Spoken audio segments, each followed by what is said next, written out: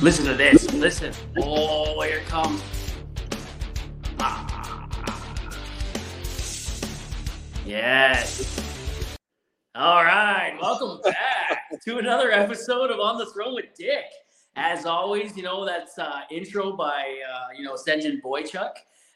Fantastic. Just fantastic. It's better than that,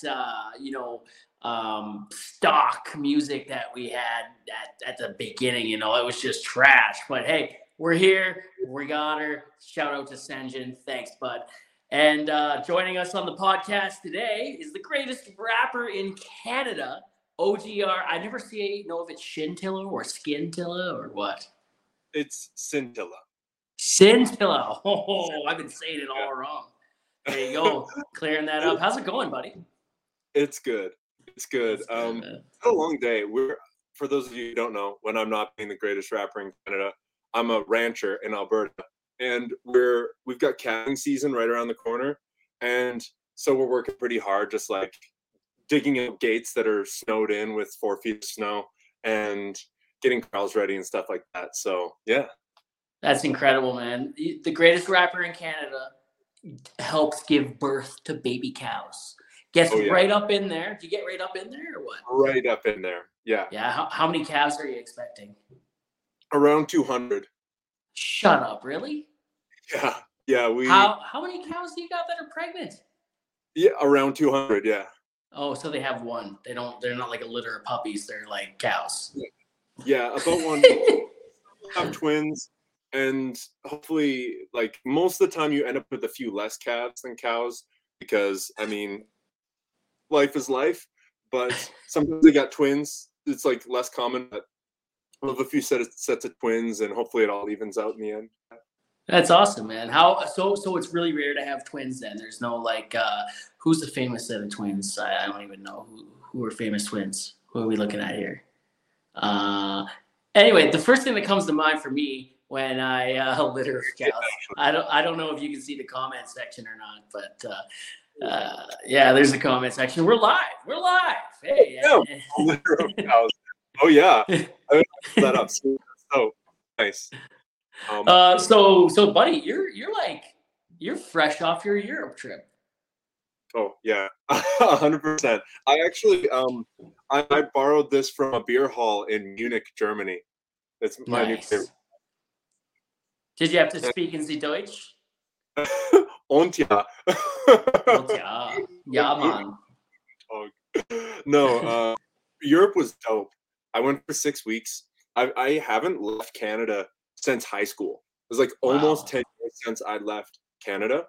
And it was really nice. I feel like I was surprised by just how regular people were. Like, they were just friendly. You could start a conversation. It was like, people are friendly everywhere. I don't have to. You can just go up to a random German person and be like, hey, I'm from Canada, and they're like, oh, that's cool. Why are you here? And it's dope. I don't know. It made me feel like less scared of the world. There's a lot of doom and gloom, and traveling just made me feel like, people are people. They're doing their thing. It's not such a big deal. Did people love the Canadian flag? Yes. People are really excited to find out that you're from Canada. Bizarrely, non-English speakers have a really tough time.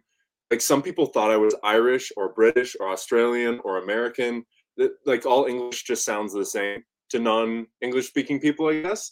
But yeah, when people found out I was from Canada, they were always really stoked. And they were like, oh man, it must be so great to live in Canada. It's like, I would love to move to Canada. People love Canadians, and people wish they lived in Canada, it seems like. Hell yeah, man. No, it's one of the greatest countries on earth. Did you know that the Edmonton School Board, the Public School Board of Edmonton, is the best school board in North America? Maybe even the world. I think it was the world. I did not know that. And meow. Yeah, this is my cat Tapo. He decided to hop up, so I figured I'd tilt the camera down so people can see. Nice. Yeah. Nice, buddy. That's awesome. Yeah. Fucking, where's your dreadlocks, dude? Or are those fake? Are you telling me I've been living a lie on social media for the last 2 years? my dreadlocks kicked the bucket about like pretty much 1 year ago, and I cut my hair right down, and I've been growing it out ever since. It's pretty greasy right now, so that's why I got this hat on. But yeah, do you want me to go? I still have my dreadlocks. I can prove. Yeah, they were real. They were real. Yeah. All right, Tabs. We got to prove our clout. We gotta prove his clout. We gotta prove that this guy is part Jamaican or something. I don't know. What's up, Nicolette? How are you? If you're still here. And where are you guys all coming in from? Nicolette's coming in from Facebook. There's 5 people in the room. It says. I don't know where you guys are all coming from. Say something so we know you're alive and well, and it shows us where you're coming in from. Yeah.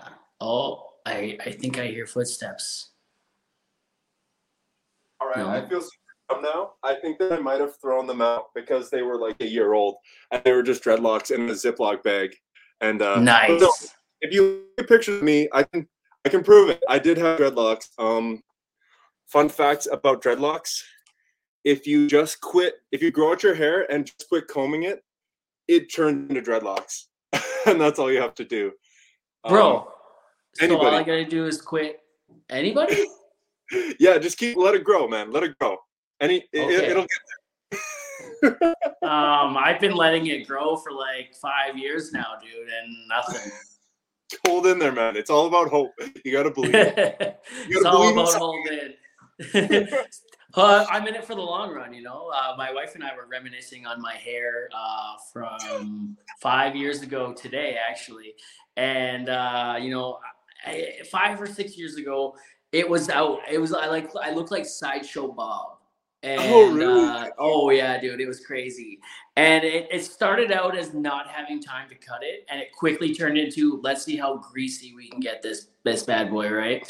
And it got greasy. Like, people in camp were calling me the hair, right? And, oh, there's the hair.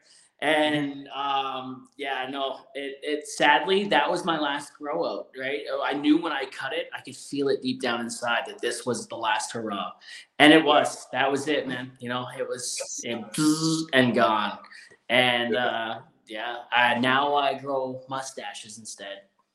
You know, I should ask you for facial hair advice. This is like my first time actually rocking facial hair, like trying, actually, like giving it a genuine attempt. And it looks like my beard looks so thin compared to your mustache. It looks like somebody drew it on with a marker. It's incredible. It looks like you're ready to start some turtles. Yeah. When I go home, my wife, it becomes thinner because my wife is like, get out of here with that. You ain't kissing me unless it's trimmed, right? And I'll try to go as long as I can without trimming it. And I usually get 3 or 4 days into my days off before she's like, hey, I'm done. I'm not touching you anymore. Trim it. So I'm like, hey, you want it trimmed so badly? You do it. So she does. At first she misses you. And then after 3 or 4 days, it's like, I'm sick of this guy. Like, we need to make some changes. Yeah, exactly. You either need to go back to work or you need to trim that thing. Yeah. She trims your mustache for you? Yeah, she trims it up for me, yeah. That's a keeper. I didn't trust her the first couple times, but you know, after she did it and it, you know, didn't mess it up on me and made it look good, I was like, damn girl, you can run your fingers through my mustache anytime, you know. She tolerates it. Does she begrudgingly like, okay, if we trim it, does she like, is she sort of like mixed feelings on the mustache, or like once it's trimmed, it's fine? Once it's trimmed, it's fine. I think she likes it when it's thick. That's what I heard. Girth equals wealth, right? And that's what I've heard, right? So there's that.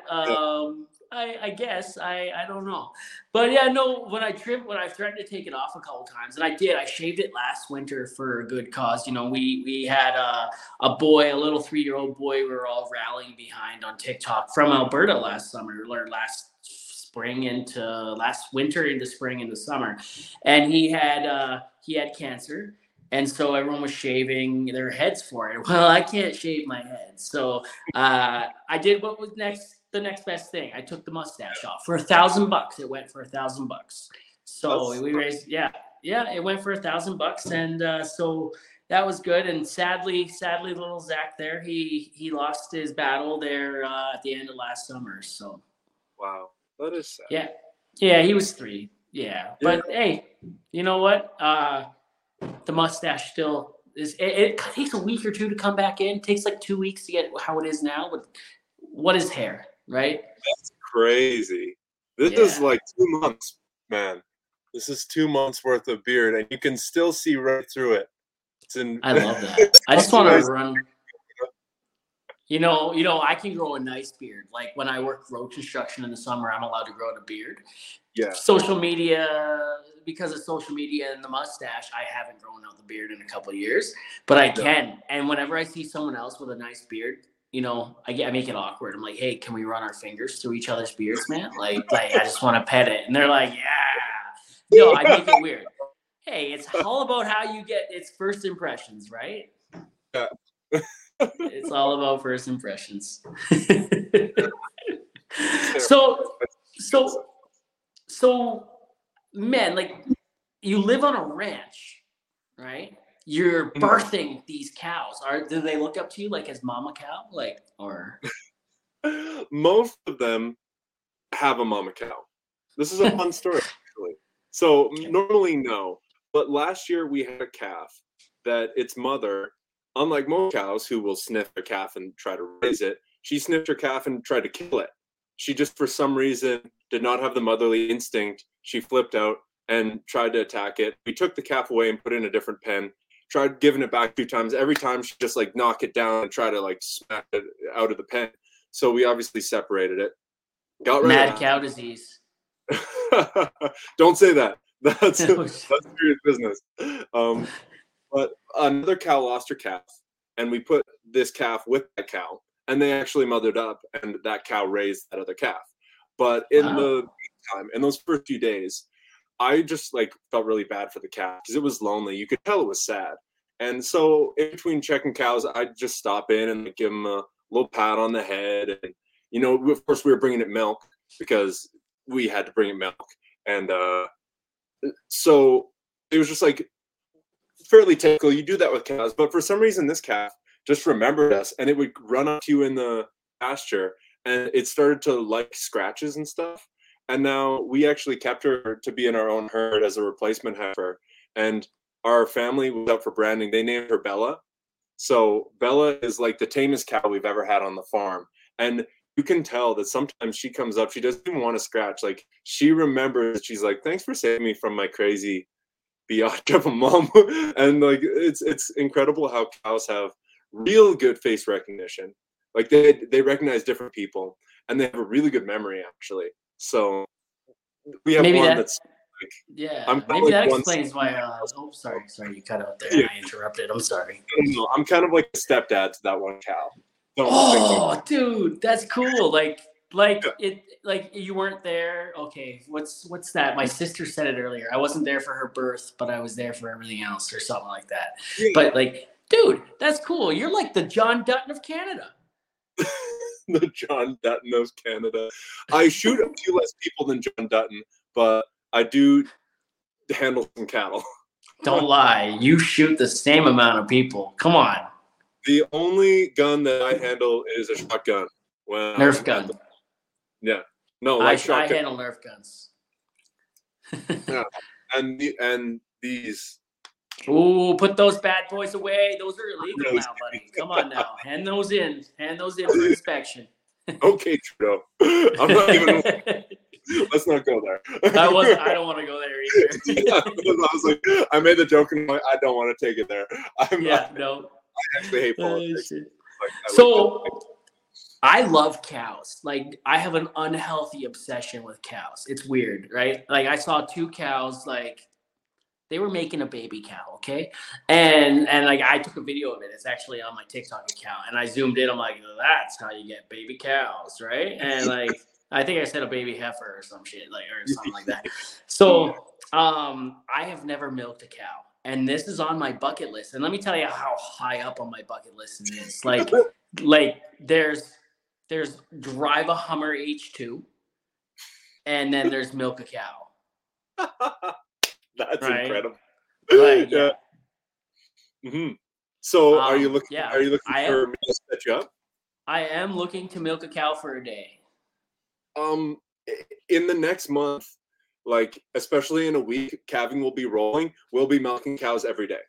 So I'm home in like 5 days, so honestly, you could make a whole we could make a whole content extravaganza of it. yes. So I don't want to milk a cow with the machine though. I want to milk a cow old school, right? Like No, I know you yeah, hook up the machines now and yeah. I want That's to. like the dairy people.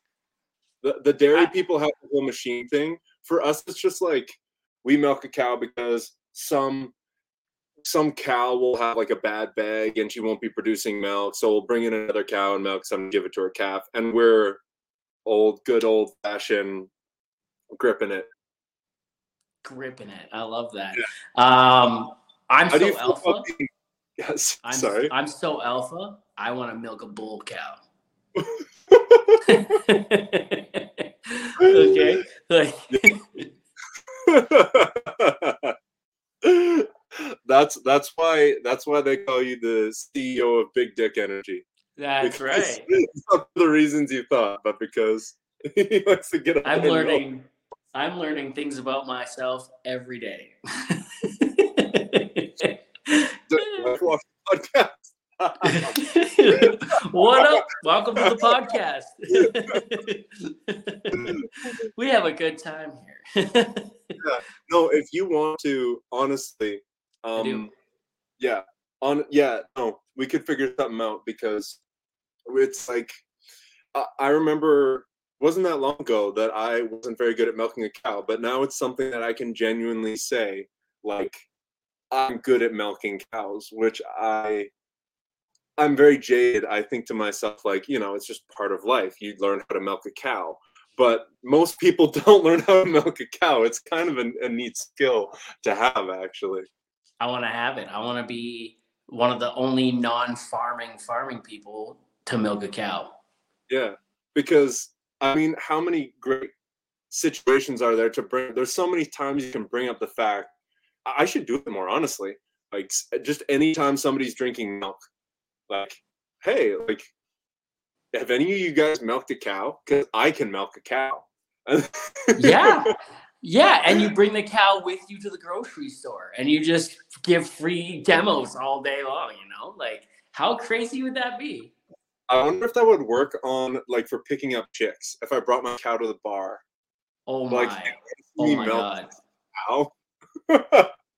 Hey, ladies, this could be you later, I don't even want to think too hard into what that means.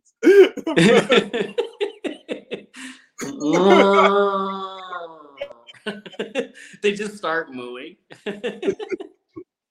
Oh shit. Oh, Yeah. that's awesome, man. No. Whereabouts? Okay, so you live in Alberta. I don't know if you want to can tell me what area here, but definitely later.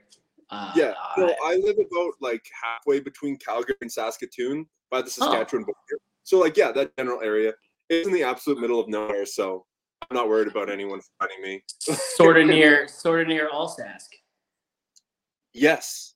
All right. Yes. Cool. Sort of I've there. been all through there. So like every time I see a farm with pasture of like 200 cows, because Youngstown, Cereal, Oyen, they all have a crazy amount of cows in the area.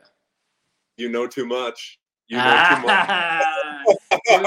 Dude, I've worked in that area. I've seen the most amount of cows I've ever seen in my life just outside of Youngstown, I think it was. And yeah. You know too much. Yes, I'm coming to visit. I'll be staying at the Antelope Inn in Oyen, Alberta. What up? It's a nice drive.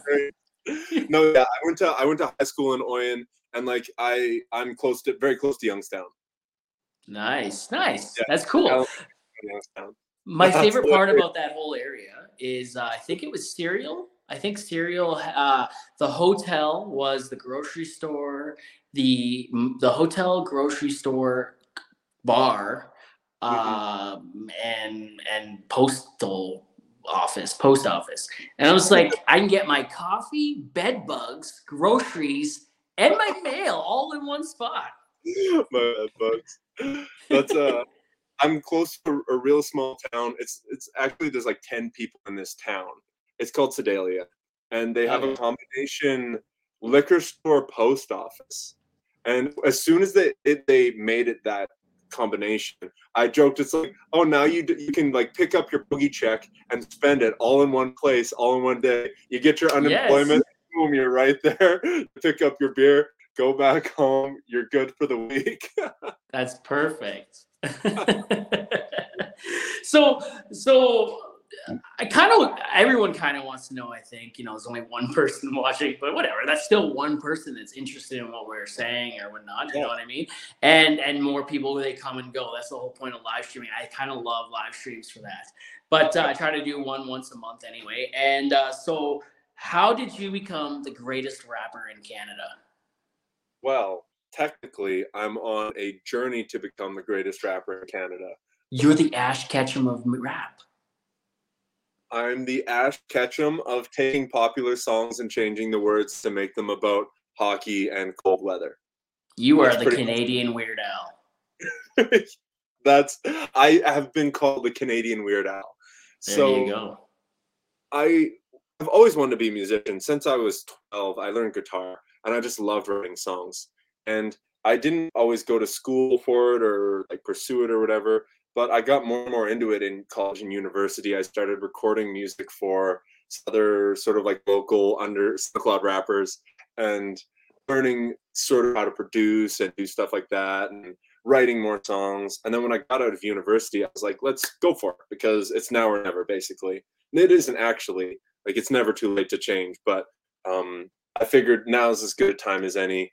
I started releasing my own music, doing covers of other people's songs, and then in 2019, I kind of kept my ear to the streets and I learned about TikTok, because obviously Old Town Road was the earth-shattering thing of 2019, and that was started on TikTok. So I got a TikTok, started posting funny videos, and thankfully none of them blew up too much. And it took me like, I posted like 2 or 3 times a day for 3 months, and I had worked up to 4,000 followers, and I thought it was insane. And then I thought, I got all the snow, and I thought, well, I want to make my content about music, because I don't want to just be a comedian. I want to be a musician first, and then funny with it so that people care. And I thought, let's do a Canadian remix where I took a popular song and changed the words as one does. And it got, I forget how many views, but I went from 4,000 to 40,000 followers in 2 days. And of course, I was just flabbergasted. And then I kept rolling with it. And then within a few months, I had one of them hit 1 million views. And then that, like, I sort of got over 100,000 followers there. And that's when I realized, oh, there's people actually really want this. It's not just like, oh, haha, one time. There's people who, my Canadian remixes are their top songs of the year on Spotify, sort of thing. Like, there's people who love this stuff and really relate to it. And it's so cool that I can be like funny and relatable and talk about my actual life in my music. And it's a whole thing. And in that time, I thought, I want to do this parody music, but I also want to do some non-parody music, like some serious songs. And that's why I came up with this thing to put in my bio. I'm on a journey to become the greatest rapper in Canada, because it's related to the Canadian remixes, but also people know that I want to be a great musician. And when I release a serious song, it's not maybe so confusing. It still kind of works with trying to become the greatest rapper in Canada. And then I make a lot of jokes about how Drake sucks and I'm trying to become better than Drake. And well, they hate on Drake, so that's good for a good laugh and stuff. And yeah, that's where the greatest rapper in Canada came from. I love that. To capture my duality as an artist. That's my tagline I came up with. To train them is your cause. You know? Pokemon. Oh, I love Pokemon. A heart so true. You teach me and I'll teach you. Pokemon. Gotta catch them all. How old are you, man? Catch them all. How old are you? I'm 27. 27. Okay, I'm 34. Pokemon is like started with my generation. It started, I think, when I was like, geez, 8 or 9 maybe. One of And these. oh, buddy, way before that. That's a Game Boy Color, isn't it? This is a Game Boy. This one does have color, yeah. Yeah. But So it started. Oh man, I think it might have started with the color, but this is like Pokemon Yellow. Pokemon Yellow. This is where it started for me. I got this Game Boy Color and a Pokemon Yellow from a garage sale when I was like 10, and I never looked back. So And I got still love Pokemon Blue. to this day. I started with Pokemon Blue, right? That's dope. Yeah. And I had all of them, and then I got a Game Boy Color, and for Christmas one year. And so I had a little scratch in the screen and a battery pack on it. And then I, got Pokemon Crystal and Silver and all that, I think it was. So I was trading back and forth between all the games, right? And in Pokemon Blue, I had the original 151, right? I had them. I switched them. I traded between my games to get there. I had 2 Game Boys, and I was just trading back and forth. I had a buddy sleep over one day. And on my quest to become an ultimate Pokemon master, he stole my Game Boy and my games, and sent me on this wild goose chase through my room looking for this stuff. And and I couldn't find them. So we're in gym class a few weeks later, and I see him playing a Game Boy, right? And it had the scratch in the corner, and so I grabbed it and I smashed it. And I'm like, if I can't play it, neither can you. Right? Right? I knew, right? I knew who it was. But I took the game out, and when I put it in my other one, he had reset it. I had the original 151, and he had reset it. That took years. Dude, I was just gonna say, I know where this is going, and it pains me, but like my condolences. Honestly, that's some friendship ending stuff right there. Dude, that was my first when my boss asked me how I am under adverse conditions. I tell that story all the time. That is the story I come up with. Yeah. How are you under pressure? My first heartbreaking Pokemon story was I was in the Oyen hockey arena. And I'm sure it was like my older brother playing hockey because I was just playing Pokemon. And it was the first time I ever beat the Elite Four on my Game Boy. And of course, those bad boys have just like batteries, not rechargeable. It was like, congratulations, and it just went dead. And I hadn't saved through the whole thing. So I was just so heartbroken. I had to replay the whole Elite Four, and of course I was a dumb kid, so it was actually hard. And it was like I just sat there with that sort of, not even sad, just pissed off, just like I want to go home, and type energy for like the rest of the day. I was like, I hate everything. I just want to go home because like this is I'm sure it was 7 seconds away from that final save, and it was just... Do you play Pokemon Go? I don't. I downloaded the app and I played it for a day, and I said to myself, this is going to destroy my life because I'm going to get way too into this game. So I just like deleted off my phone. I was like, I can't play this casually. I'm going to be that person who dies trying to like pull over quick to catch a Vaporeon and view oncoming traffic. Yeah, it almost happened to me a few times. I operate equipment at work, right? In the summertime, I'm in heavy equipment, and we drive real slow. That's how I was hatching my eggs. I'd put the walking thing on to hatch eggs, and I'd drive slow in my equipment, and I would easily hatch like 10 eggs a day. It was great. Yeah, it was awesome. But what was that? I started spoofing. 2 years ago, I started spoofing where I paid $6.99 a month basically to cheat at Pokemon Go. And you could basically like pick up where you were and go to anywhere in the world you wanted. But when you spoofed there, you had to wait an hour to play. All right. Because you had to give the servers time to catch up, and they would spot you and they'd be like, yeah, I definitely went from Fox Creek, Alberta to the Maldives in an hour. Cool. Yeah. Right? Like, yeah. like, Yeah. So I went all around the world, and on Community Day, it was crazy because I'd go over to Australia first the day before, and I'd work my way back across the world. And then by the time it was Community Day here, it'd be the next day, and I'd be like already so far ahead, right? Um, Now, when the Team Rocket stuff came out, and you had to beat Team Rocket, I couldn't do it with any Pokemon. I found out quickly that I had to go back to the Maldives and get all the Heracross. And Heracross was the only Pokemon I could use to beat Team Rocket.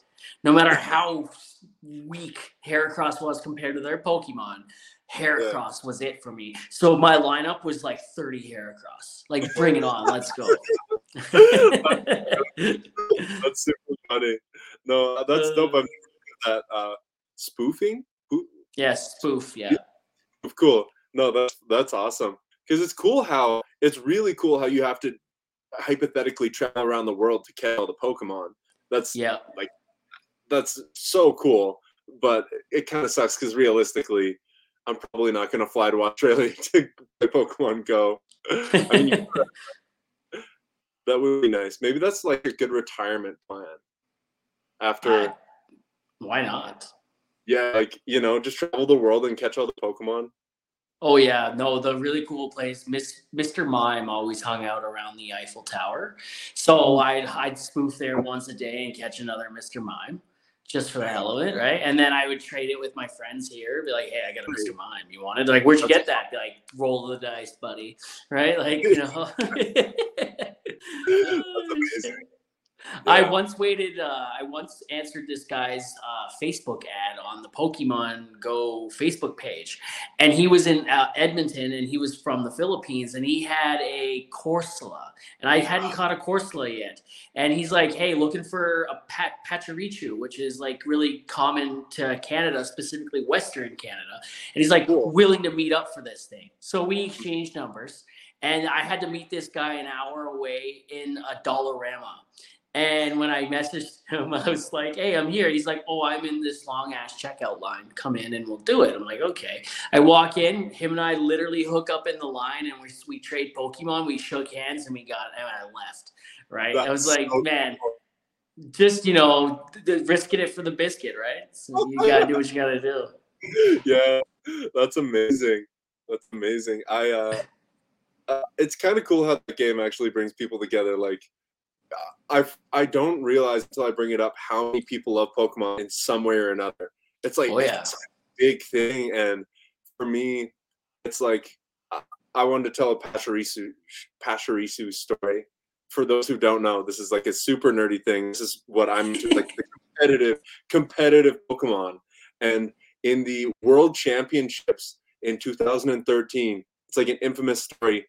Pachirisu was on the team that won the world final because Pachirisu sucks, but it knows a move called Follow Me.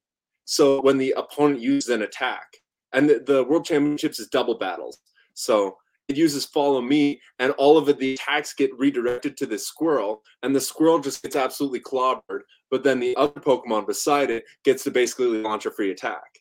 And this guy used this Pachirisu. And of course, like, the crowd is going wild because it's like, why did he bring a Pachirisu, the world championship? But then he uses it to win, and not like just as a gimmick, but it actually played a major role in the win. So if you're interested in seeing that, look up the 2013 VGC World Finals, because Pokemon is. I still watch videos on competitive Pokemon. It's like when I've got 10 minutes and I want to melt my brain a little bit, I just watch a video about Pokemon. I am going to look that up. You might be sad to know, and I don't know if you've heard this or not, but Ash Ketchum is leaving Pokemon after 25 years. He is finally a Pokemon master, and he is walking away. I did hear that, and I love the fact that they did that, just because have you ever heard of the Pokemon coma theory? No.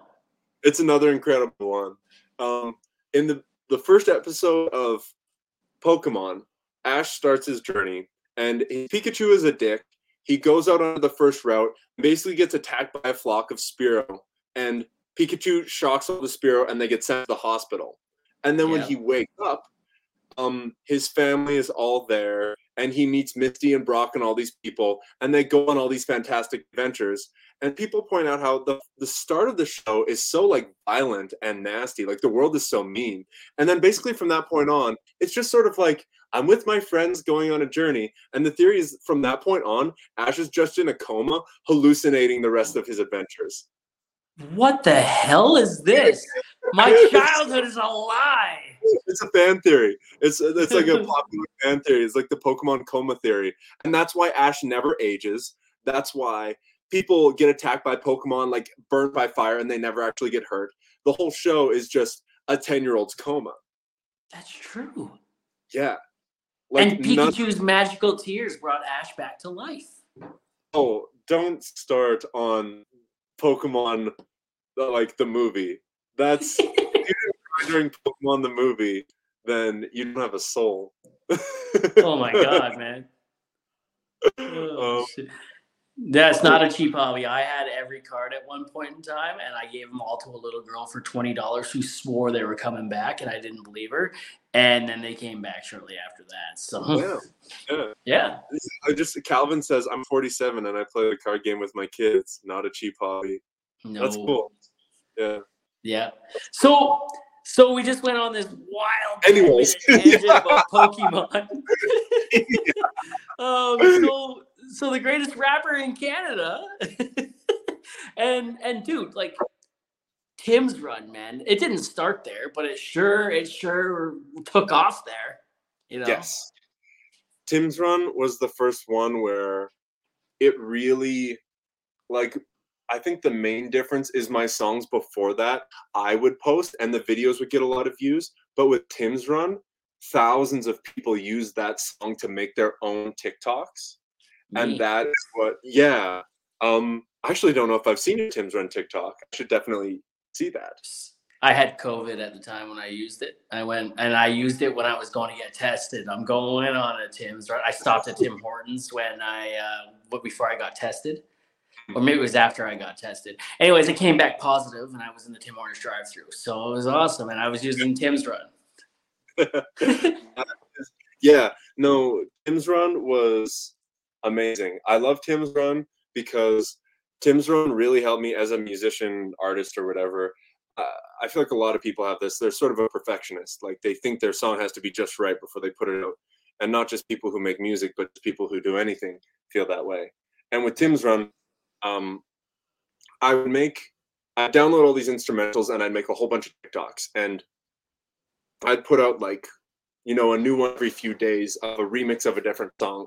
And I kind of had a cold streak from October to November where nothing was really catching on or going viral. And Tim's Run was literally the last video that I was going to post.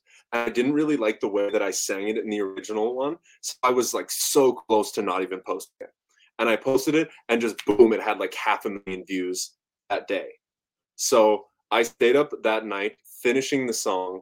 The next day I finished the mix, uploaded it to Spotify, and then I went straight outside to my outdoor rink, filmed the music video, uploaded that. So like 24 hours later, I took it from 15-second snippet to completely finished.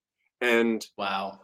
I had no time to overthink it, no time to be a perfectionist. It was just like, okay, good. Because I'd had this before where I took a week, 2 weeks to finish the song. By that time, the post is not going viral anymore. It doesn't matter. You lost all of your ability to capitalize on that big sort of viral moment. Yeah.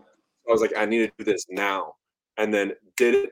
And it became my biggest song by far. Still is my biggest song. Like millions of streams across the internet. It's really cool. And that moment taught me I do that now. Like if a song blows up, if I don't have the full thing ready to go, it has to be ready within 24 hours. And it totally changed the way that I make music because of Tim's Run. Now I've gotten to the point where I can I can finish a song in a day. I just realized it's not about all the little details. Like put in the details that you love if you love doing that, but don't stress it. Like this is for fun. This is art. This is supposed to be like a good feeling. Have a good time. Put something out and just like run with it.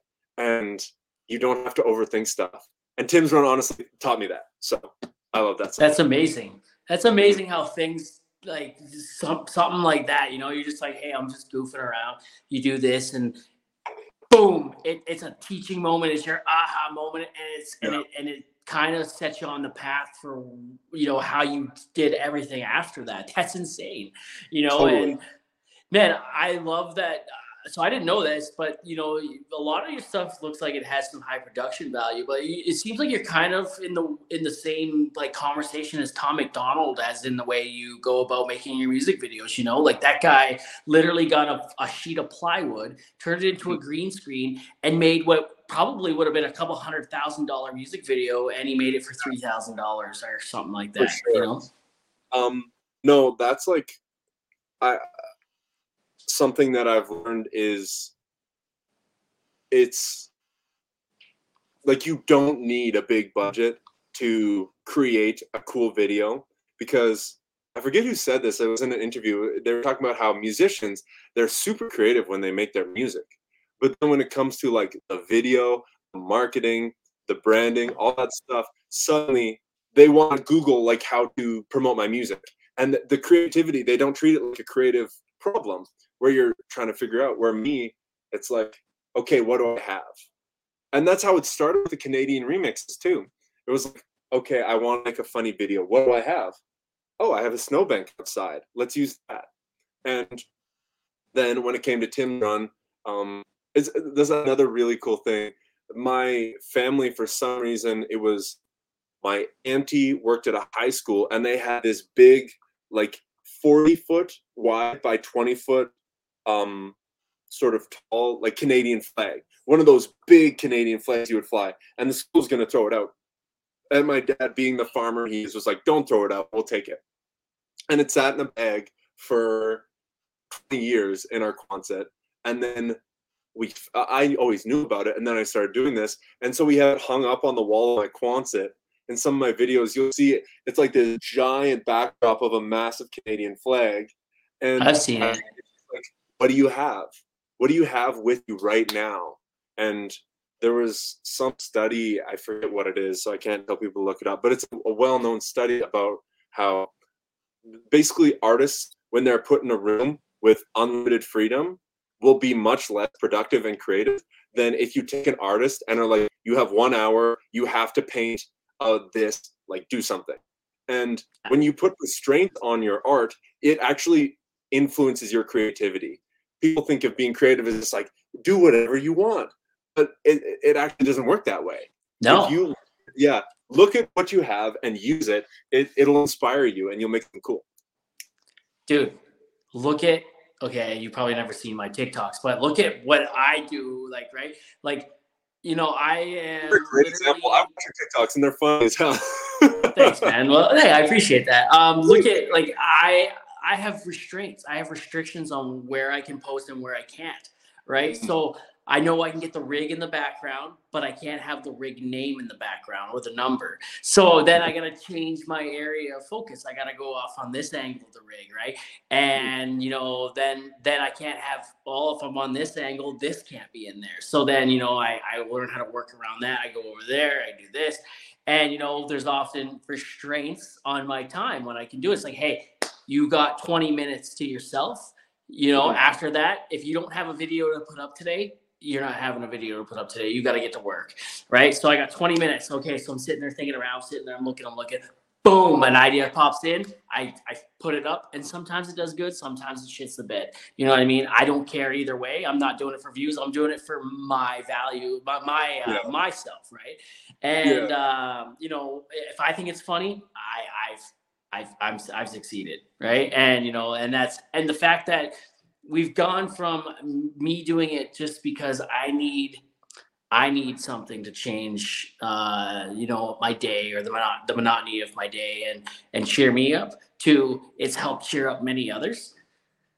I couldn't have asked for more. You know what I mean? I couldn't have asked for anything like that ever. And I had a really cool moment on site yesterday. I'm just going to get into this real quick. I had a really cool moment on site yesterday where I was there cleaning a rig tank. And when I come out, Buddy's like, hey, can you wash all our crew trucks? I'm like, yeah, absolutely. So I'm spraying down the crew trucks. And Buddy, another guy, comes up to me and he's like, hey. And he goes to shake my hand. And I'm like, oh, I took my glove off, covered in oil, right? So and he's like, oh, you don't need to do that, right? I'm like, oh, no, I'm gonna do it. So I shook his hand, and he's like, I just want to say thank you. I'm like, thanks for what, man? He's like, I love your videos. He's like, you give us something to laugh at. You give us something to look forward to while we're away from home, while we're in the cold, while we're wet, while we're miserable. You help us get through that with your videos, and we want to thank you for everything you do for the oil field. And dude, in a million years, like, never did I expect to hear something like that. You know what I mean? That is incredible, you know? Yeah. And I did it for me to feel better while I was wet, cold, miserable, away from home. And I I'm humbled. That truly humbled me, you know what I mean? Like that's beautiful. Yeah. That's really beautiful. I love that. No, that's like, yeah. No, that's I hope that do you record this? Like, Yeah. Yeah, okay, the cool. video goes up on YouTube and Yeah, the for sure. Well, I was yeah. just gonna say, like, to people watching in the future, it's like being yourself and being unafraid to be yourself and like show who you are. It can make a big difference in the world, man. Like, It's it huge. sounds boring and cliche, but you can make a big difference in the world by just, putting it out there, putting yourself out there. You can Amen. really, like, yeah, That's crazy. I and that's huge for you, man. Like the dreadlocks and the Canadiana, you know what I mean? Like, dude, I got off the plane at Halifax. Dude, I love that. I love that with my dreams and my hockey bag. And yeah, oh man, it just makes me wonder, like, what song is he gonna come out with next? What yeah. awesome thing is he gonna come out with next? Right? Like, hey, I don't know. I don't have anything off the top of my head, but I'm sure you probably redo the hip, some hip songs or something. You can't get any more Canadian than the hip, right? That's true. I was just doing a thing. I was looking up a bunch of Canadian songs to do one of those. I made one of those, like, do you know the song? Sort of like sing along TikToks. I don't know if you've seen those where it's like Yeah. it plays songs in a row. And if you know it, you sing along to it, and then you see how many you know. And I wanted to do one with Canadian songs from my childhood. And I was getting a lot of inspiration from, it was like Bare Naked Ladies. I should definitely do a Bare Naked Ladies remix. You And should. yeah, I there were so many good ones. Like, I mean, fun fact: my guitar teacher growing up was the same person who taught Chad Kruger and his brothers of Nickelback how to play guitar. Very Well, close to Hannah's not that far. yeah. Hannah's not My that mom far. actually, my mom actually babysat Chad Kruger growing up because they used to live in Ohio. What? Yeah. Wow, So I didn't know that. That's from crazy. from very close to Nickelback. So there's some of those songs like I really want to do. I did a short version of Rockstar, like, because we all just want to be big rock stars. And mine was, we all just want to be big hosers, living Yeah. in igloos. Is it warm? No, sir. What was it? The beer comes easy and the health care's free, so we spend all day at the hockey rink. And then I forget where it goes from there, but I had the whole chorus written, and I want to do a full version of that one. That might be next on my radar. How long does it take you to think of something? Like how long? Okay, like Yeah, you said you come up with you had a little bit of Tim's run and then you went right to work after that, right? And it yeah. didn't take long, but like how long? Let's say like the rest of them. How long can it come up? And how do you know when it's good, right? How do you know when it's like, okay, man, I gotta put this out? I have. I realized at a certain point that I sort of learned how to be a good writer. And then I realized that being a good writer wasn't enough. You need to be a fast writer. And so I sort of applied myself to doing that and learning how to just trust myself. And normally it's like half a day, like 2 or 3 hours. I'll write a full Canadian remix sort of thing. Sometimes I really pop off and it's like 20 minutes and I basically freestyle the whole thing. But sometimes it's like a day or two. Sometimes I get half done and I'm like kind of burnt out and I need to come back to it the next day. But it used to be I'd take months to write a song when I was younger. And then doing Canadian remixes helped me with that, because in terms of like what's good enough to put out, I put out, I mean, I'm probably over 100 songs on Spotify. Like, not Wow. all of these songs are hits. I have a lot of songs that do not pop off. And there is no good enough to release for me. Like, everything goes out. And I just did that I also released not just OGR Schintilla, but I started releasing music under my name, Shane William Kimber. And that's where I released my more serious music. And I put out a 35 song album of just all these songs that I've been sort of tinkering with and working on for the past few years. And it's just like enough perfectionism. Just like, I know the vocal isn't quite, the reverb isn't right on the vocal, or I want the drums to be louder, all this crap. But it's just like, stop it, put out the music. And I put it out, and yeah, so now it's like, I sit down, and when you're in a mood, when you're trying to capture a certain energy for a song, if you're in that mood when you write it, it's really hard to write something, especially if you're in a good mood, and then come back and try to capture that sort of, when you wrote that line you thought was hilarious about I don't know, like, I had this song called Bender Boy that's just all hockey chirps. It's like, when you're in that mood and you're laughing and you think it's great, you should record it right there, and like, write it, record it, capture that moment. It's like when you try to retell a story that happened at a party and it's never as funny as if you were there. It's like that when you're doing a song. So yeah. Absolutely. Nice. How long is it? Like, I've seen your videos, man. It looks like it takes a long time and a lot of editing. So I have done a lot of editing. I've sort of started to enjoy video editing more, but I wish I could spend more time. I spend way more time video editing than I do making music, which kind of sucks, because I like making music more than I like video editing. Party in Canada video might be one that took like a week solid of editing, because it was all, I filmed myself on a green screen, and then I had to get all these images off online and then automate them all. Recently, what I've got is this really cool 360 camera, and you can put it in a case with a selfie stick. And if you look at my recent videos, there's all this like cool camera movement, and it's actually on the selfie stick because it has a camera on both sides. Oh. This is like how people do virtual reality videos, and so it can use the algorithm. It takes the selfie stick out so that you don't see the stick coming out of my hand. It's really cool. And that is cool.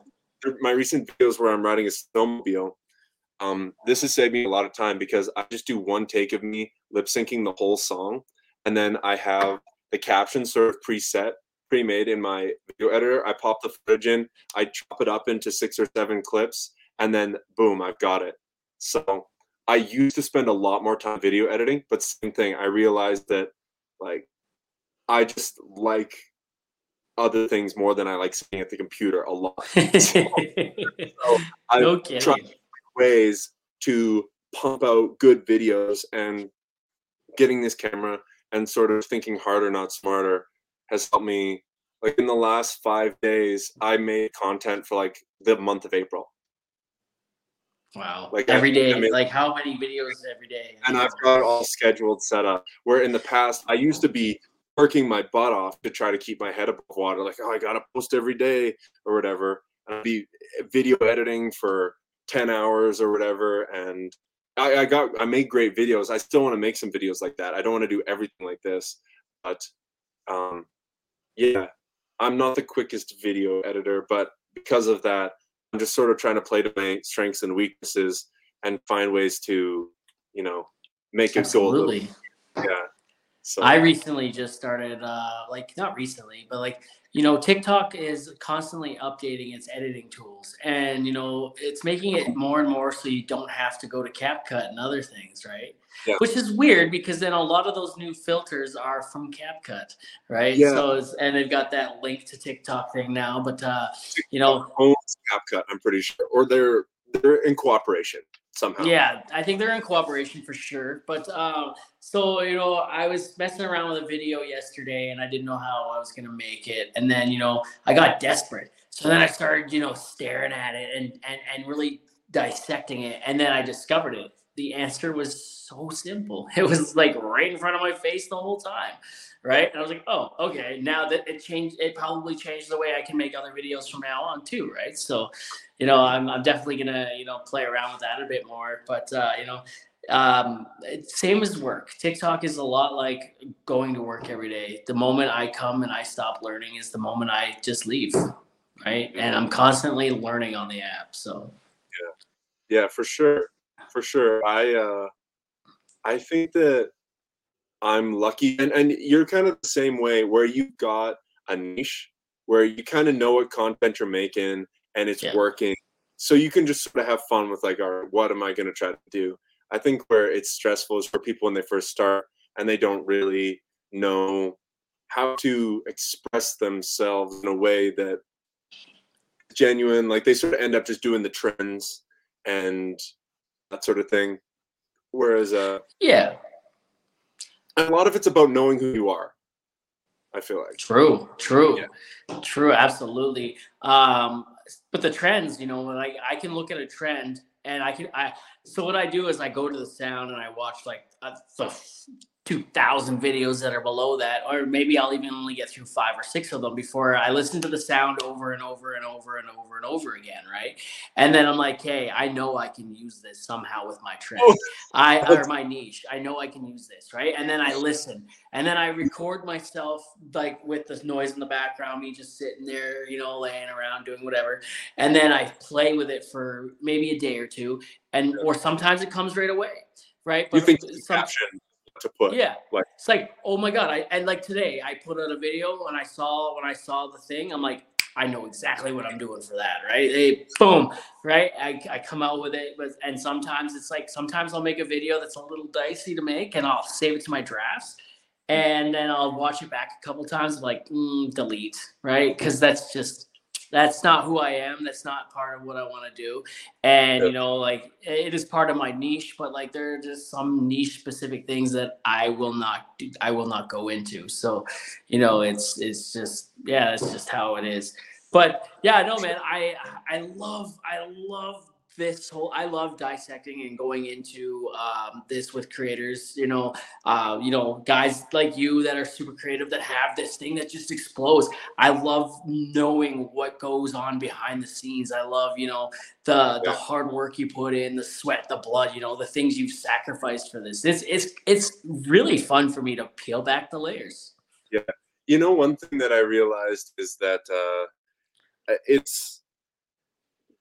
you can't take social media too personal. One thing that I've learned is that my page is not me and I am not my page. And Ooh.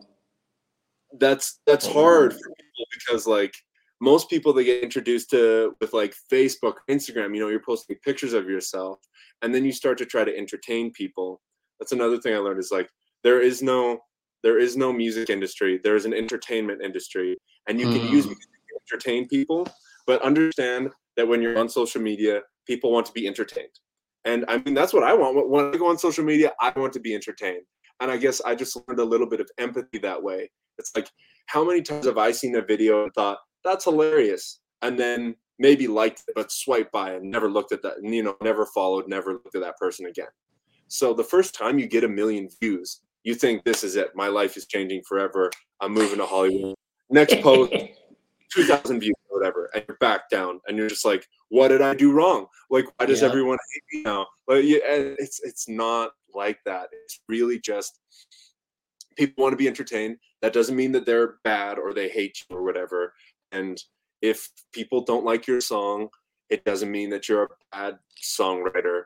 It's like, and there's nothing wrong with, yeah, like the other thing is social media only show about 5 to 10% of your posts to your followers if you're lucky. And Yep. because of that, I'm not afraid to pump out posts because I know that my followers are probably going to see 1 or 2 a week. If they really love me, they'll see more, but that's because they Yeah. really love me. So it's like, yeah, there's just so many things to it. It really is a long distance. It's like a marathon. sort of thing. Yeah, absolutely. Those big viral videos, they're great, and you need them. You know, they bring in followers, they get you new fans, and they feel good, but they're really not the name of the game. It's sort of like how many flops are you willing to post? They're not flops because they still get, even if your post gets 50 views, that's 50 views, and you know, like exactly. If you get afraid because you're not going viral, then that fear is going to hold you back, sort of thing. And you can take it personal, and then you think you suck. And yeah, I feel like the mental game is the game to really win if you want to do social media, if you want to entertain. 100%. Have you experienced mental burnout or mental wear and tear that way? Yeah, I have. In the beginning, like I said, it was really hard. It feels like you're on this roller coaster of big success, big failure, big success, big failure. And after enough time, I just saw it where like the followers are going up and then boom, they just plateau or maybe go down a little for a few months. And that hits so hard when you're first going up. You think, I'm gonna keep going up forever. I'm finally gonna become a musician. And then boom, it plateaus and you're just like, oh no, this was just like, I'm gonna fall off. Everybody's heard of that, like, oh, they fell off sort of internet dialect. And it gets to your head. It does. Yeah, it does. It really does. To me, I feel like I thought about it lots, all these great things, but really experience and just not giving up is what allowed me to gain the mental skills that I needed, because you go through that boom bust enough, and then eventually you start to realize it's just a part of the game. And like the oil field, baby. Boom bust is a part of the game. The mental shit. What was I gonna say? Shit. I was gonna say that I forget. Oh yeah, I had an Instagram account deleted on me. It just like, I don't know what happened. It was just like, your Instagram account has been reported for suspicious behavior, gone. And I was like, just hit 20,000 followers, and that was really hard. That was just before. That was like a few weeks before Tim's run happened, and I was like so defeated. It was the worst. That was like I was in that headspace of like, should I even bother posting this? You know, because like, but then just like, boom, Tim's run happens, and I guess it's kind of in line with. This is a nice little rant. I'm just gonna keep it flying. Keep going, buddy. With the idea that you need to use what is available to you, and sort of like what's at your disposal is what is going to guide your creativity. In the same way that you look around you and get inspired, you have to accept that life is going to give you opportunities, and it's not like planning. I think planning is really overrated. It's good to know who you are and what you want. Yes, I think goals are stupid. Fuck goals. Fuck your goals. Yeah, like I think that goals are just an organized form of anxiety. Ooh, dude, that's, I don't plan anything to do with the podcast. I don't do my homework. I don't do anything. I come in, I fly by the seat of my pants. I don't plan. I just like, okay, would I plan a conversation if I randomly ran into you in the street? No, I wouldn't, right? So like, I like to have an unplanned conversation. I like to be just as interested or just as surprised as the information that I'm receiving as the people that are going to be listening to it for the first time, right? So I don't do any planning. I don't want to. You know what? I know that I like your stuff. I know that I like you, and that's it. That's all I need to know, right? And people like, This like podcast is a perfect microcosm of what I'm talking about. If you like, you're never going to go, all right, I've got OGR Schintilla on. We're going to talk about birthing cows for the first 15 minutes. Then about Pokemon for 30 minutes. We're like, planned it. But this is by far one of the best like interview podcast hangouts like that I've ever had, because it's not like, why did you start making music? Why did you ask some good questions, but like you're not gonna cut me off from like talking about how Pachirisu won the 2013 Pokemon Championship. No, that's cool. That's just a part of life, and I feel like that's where like, everything can link back to this mentality. It's not just about social media. Like it's way bigger than that.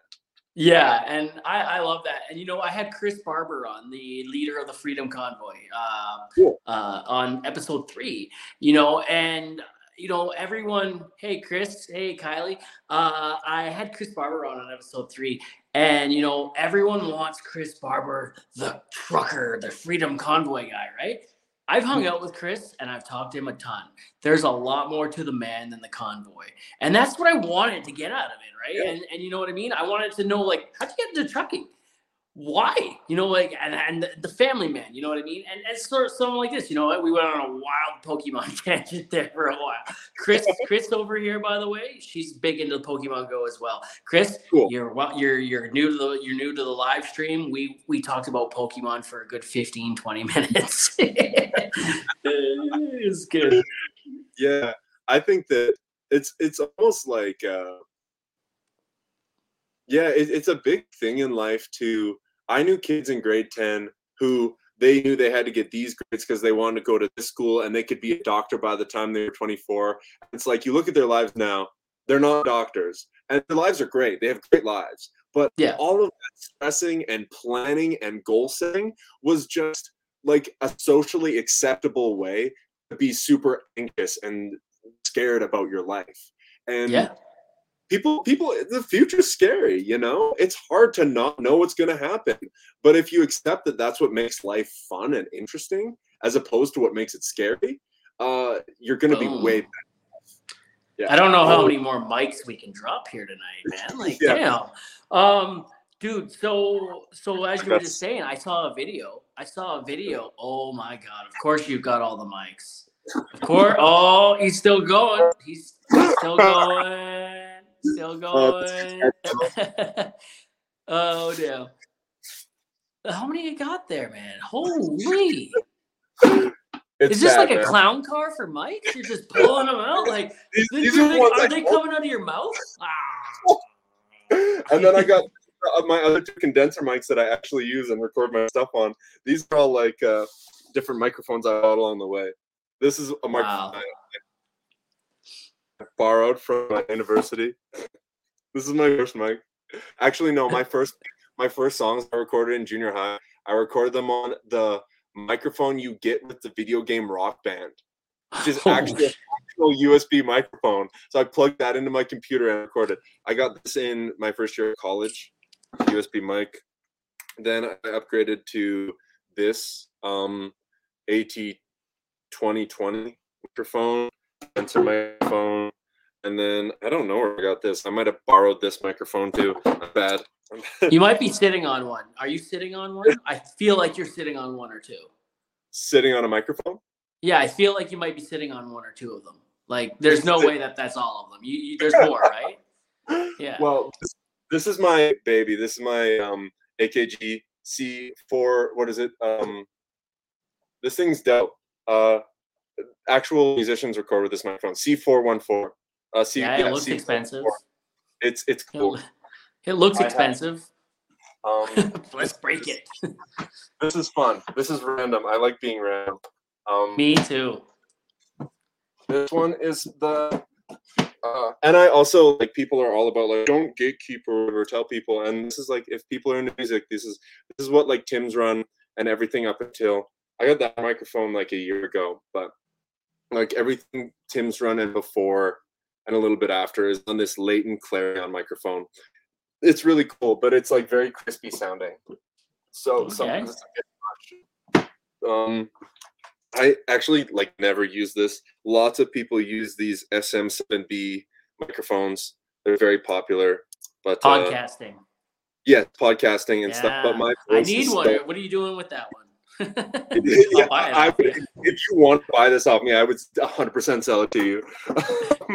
Actually, how much? Like, I think I got it for $500. So it's like I've literally never used it. Something less than $500.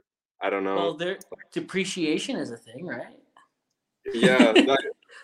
I'll check the odometer for you. No, Yeah, honestly, yeah. it's if I'll you buy it want on you. to go like, I don't know, I want to ask 400, but I know that like you like 350 or something. I don't I know. know I need to spend money on a good mic, so I know Yeah. it's coming. I know it's coming. It's a thing that we're staring at right now in the face. So Honestly, I would say get a I don't know. This is actually a SM. This is a faded. I think they're called SM7Bs. I'll look up the name. This is like a Shure. This is what all the like live musicians use, and these are notorious for like $100, and people always talk about them. It's like they're the best microphone for the money, and if you've got like loose nails, you can use it as a hammer to pound the nails because they're so durable. You can drop them. I Yeah, need like that too. I need that yes. too. Cause, So cause honestly, I want to make a video about hammers in the oil field, right? And the hammer's always missing. I just pull out a random mic and just start hammering with it. Like, dude. no, this is a 58, but the SM57 is sort of, it's been around since the dawn of microphones. The design hasn't changed. It's just like a dope microphone. I use this whenever I do like live stream stuff, and it's Okay. awesome. And this is Let's take a moment to shout out your hat there. No, I want to hear about that microphone still. Okay, I want to hear about cool. that microphone still. Don't put it away. Yeah. Let's take a moment to shout out your UFA hat because that, sir, that is beautiful. Thank you. This is my grandpa's hat, and yeah, it's just like in mint condition. It's so nice. I figured I would wear it and show off just the sort of it's got the leather strap on the back and the little rope. I love these hats with the rope on the front. That's when you know it's like a nice old farmer cap. Shout out to the UFA guys, United Farmers Association. Yes. United Farmers of Alberta. Well, is that what UFA actually stands for? It is, yeah. It's UFA is just in Alberta. Yeah. No, it's not. It's in BC too. It's in BC too. Yep. In Dawson Creek. I'm probably looking Canadian. I swear UFA was like the United Farmers of Alberta. It could be. It could be. United Farmers Association, and I'm just an idiot. There's definitely one in Dawson Creek, BC, but Dawson Creek is pretty much Alberta anyways. They want to be us. So like, so the last mic, you were talking about the last mic. This is like the first microphone that I was super proud of. This is Sennheiser 441. I bought it off this random guy on Kijiji, where I bought a lot of my first music stuff. And yeah, it's really cool. It just is like, if you listen to my first sort of mixtape I put out called Talking with Kick Drums, all of the vocals were recorded on this. And I like it. I should honestly record with it again because it has like a cool mellow sound to it. And maybe if I record something like where I just want to sound weird and sad, I'll try that microphone again. So shout out to the Sour Moose here who just came in. That's Christina Kovalenko, who's above her. That's her candy store. She's just starting to open up in Eastern Alberta there, Tofield. New candy store is coming to Tofield, Alberta. I think she's opening after Easter. Shout out to the Sour Moose. Yeah, I know Tofield. I have friends from Tofield. That's cool. I played volleyball with guys from Tofield. That's awesome, man. So, okay, so I want to go back to your thing about planning and how it's just anxiety and stuff like that, okay? Yes. So I saw a video on TikTok the other day that they were talking on another podcast, and he's like, do you know what your college or your university degree is? Do you know the only thing that it is? So basically, it's worth nothing, right? Basically, what that tells an employer is that you were able to show up every day for 4 years and to the same place and commit. And that shows an employer, hey, this guy was able to sit through college for a university for 4 to 10 years or whatever it is. Wow, we want this guy, you know what I mean? And that's all it's good for, like anything that I can learn in school, I can learn in the field. I can learn hands-on. You teach me how to do it. faster too. Oh, dude, I learned how to. So a surveyor. I was working with a surveyor one day, and he wanted to go for lunch, and I didn't want to stop because if I stopped, it cut us our chances of actually getting to go home that day like in half, right? So I'm like, hey man, teach me how to use it. You go for lunch. So he taught me how to use it. He gave me the rundown, man, and he went for lunch. And he came back. He expected, they'd be off. And like I'm like, no, I had them all bang on, right? They were all bang on. He's like, man, you learned in 20 minutes what I went to school for 4 years for. And I'm like, yeah, man, fucking dude, I want to go home. Yeah, man, that's hilarious. If you were allowed to go through university at your own pace, and like as soon as you're done the courses, you get your degree. Imagine how fast some people would go through university. Like people who like it's have to go home, like but you have to take years, so people just dog it. Absolutely. Fuck, man, where are we going? Shit, I don't even remember where we were going with that, but yeah, university is shit, pretty much. I was talking about just like kind of the social media and what I learned, and then I kind of got off on that tangent. What about you? What would you say about social media? What have I learned about social media? Yeah, what have you learned about it, like to keep yourself, enjoying it and pretty much the same thing, my social media page is me. I am not my social media page, right? Mm. And that is huge. I love that you said that. That is monstrous. I've learned that I don't need to post every single day to stay relevant. The internet is I'm not going to wake up, and we talked about this, I think last week with, I don't know if you know who Ben Telect is on TikTok. I do. Is he the guy who sort of reacts to stuff? Yeah, sort of, yeah. So he was on last week. He was on? Yeah, I had him on last week, yeah. Oh, hell yeah, that's super dope. I love that guy. Super hard for a while, where people were like, they would stitch his videos and be like, they're in your walls, Benny boy. Did you see those memes when he was like, people are just attacking him online? No, I didn't see that. No, anyways. We were talking, and he's like, you know what? He's got 12 million followers on TikTok, and he's like, if I don't post for 2 days, people aren't just gonna stop unfollowing on. They're not gonna hit the unfollow button. The world is not gonna end. You know what? I can take a break. I don't have to. It's quality over quantity, right? But what you said earlier, like with your stuff, everything goes up. You just throw shit at the wall and see what sticks, right? And you know what, like. Yeah, man, some of the most random videos that I was just thrown in for filler have gone and blown up, right? And it's crazy. And there's no rhyme or reason to the internet, dude. But one huge thing I've learned was also from a guest on this show way back in episode maybe 7 or 8. No, 8 was Dougie Snake. So 7, I think, was Gord from the Second Act podcast. We were on, and shout out to Gord in the Second Act.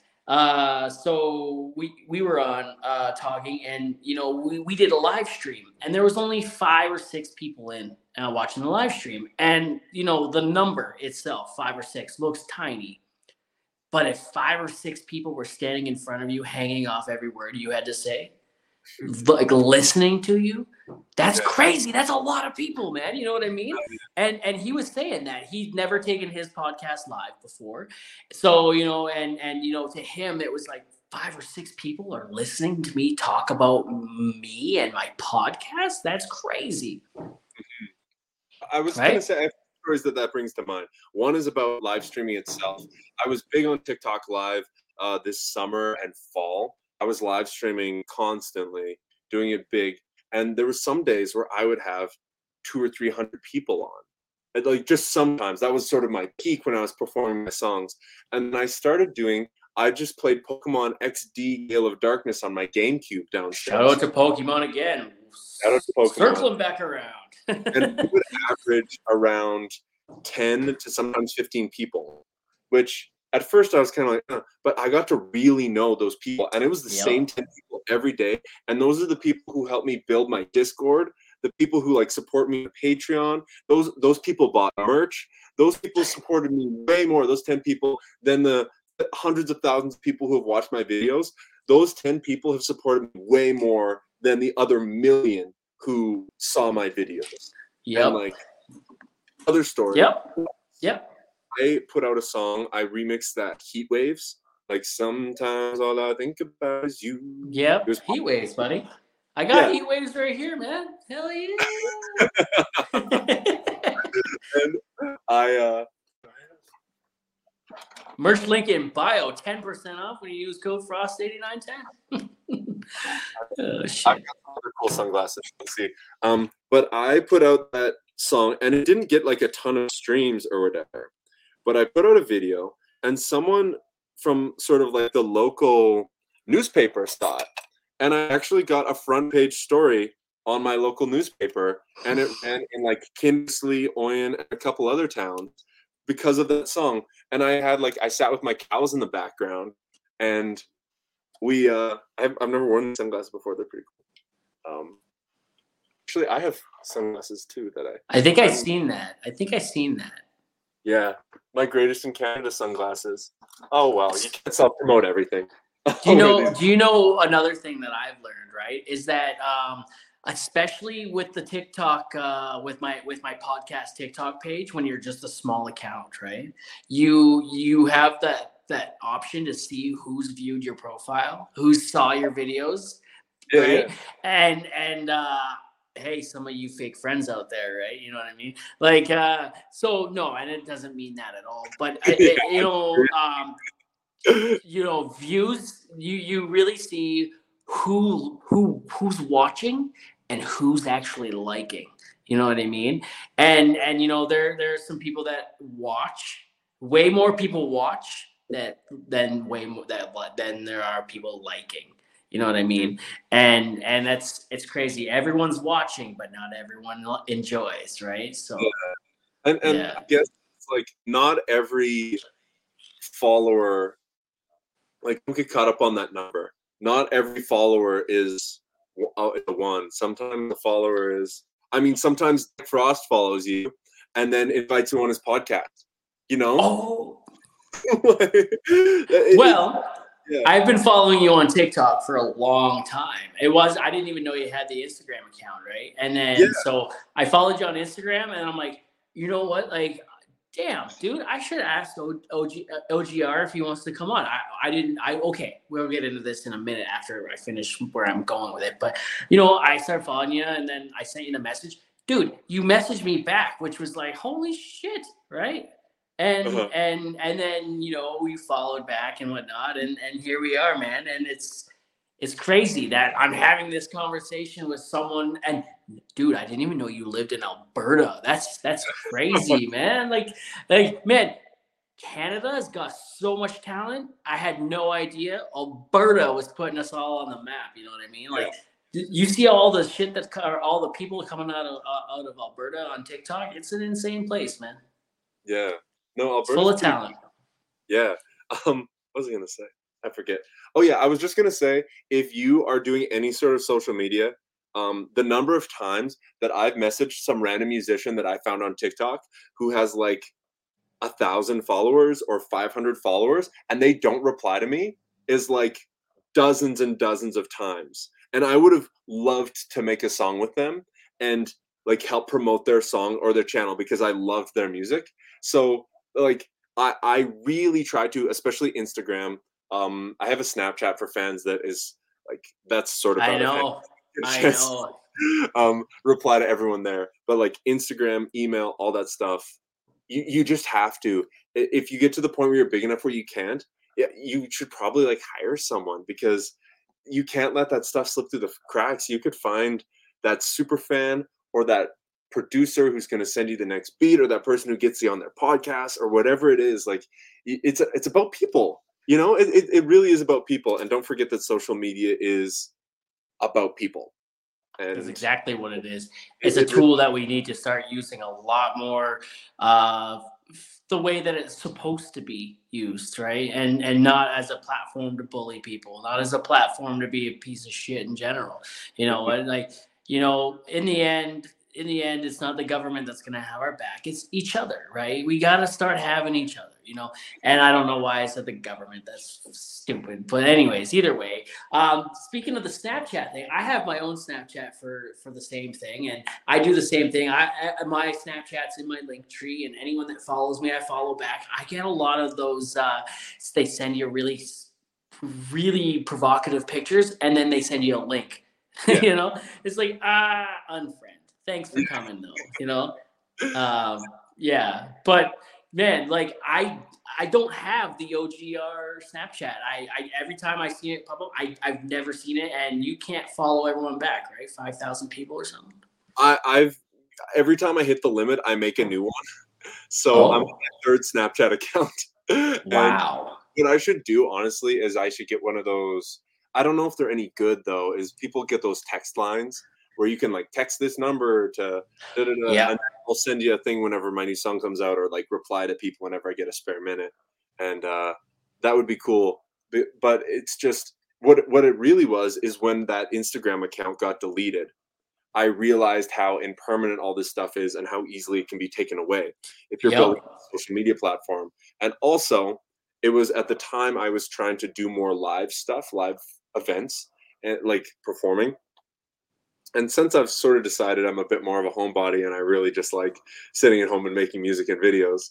And calving cows. Yes, and calving cows. But I realized it's like you post about, hey, I got a show in Calgary, and sometimes only 2% of your following sees that. 2% of your following, how many of those live in Calgary? You know, you might get 5 or 10 people. And I started to use a Google form to collect like, hey, if you want to see me live, just like drop your city and your Snapchat or whatever. And then when I come there, I can actually message you directly. And if you're building with social media, especially even if you haven't blown up yet, because I say yet, because it's not if, it's yet. Yep. It's like if you're doing social media or music or something like that, it's not a matter of if, it is a matter of when, and it's a matter of how long you're willing to go and how long you can go without burning yourself out. Yep. So 2 years so far.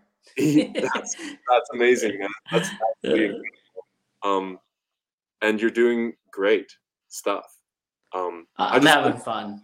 Having those things in place where you can get in touch with people, especially if you have like Sour Moose, you know, you get these people who follow and they're interested, get their email or their phone number or something, because social media is an entertainment platform. It's not really a place to post and go, hey, I've got a new album out, and everybody will see it. You know, it's like, well, the Sour Moose actually, at a time when I was looking to start a website and I wasn't vocal about it, this woman comes into my live, Christina Kovalenko over there, comes into my live, and she's taking an interest in me, right? Taking an interest in everything, and it goes beyond interest in my social media life. It starts like personal, right? It's like, okay, cool.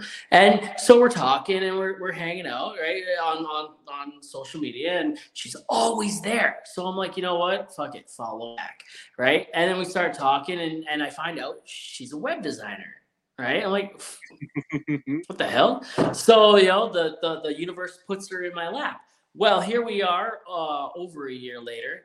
Our families are super close. I love her kids, and her kids love my kids, and my kids love them. And my wife and her, like, you know, and her husband's good shit. He's okay, right? He's all right. No, he's good shit. And you know, I couldn't ask for, you know, anything better. You know, there have been times where I have trusted people on the app, right? And it's burned me a little bit, but you know, I only trust a couple people now, and I'm happy to say and honored to say that her and her entire family are among those people. So yeah. That's it. You're reminding me of my people, and you're making me feel guilty because I forgot to like post this in my story or whatever. And I was like, oh man, my people would have showed up for sure. They'll definitely watch the replay of this. Don't let them watch the replay of it.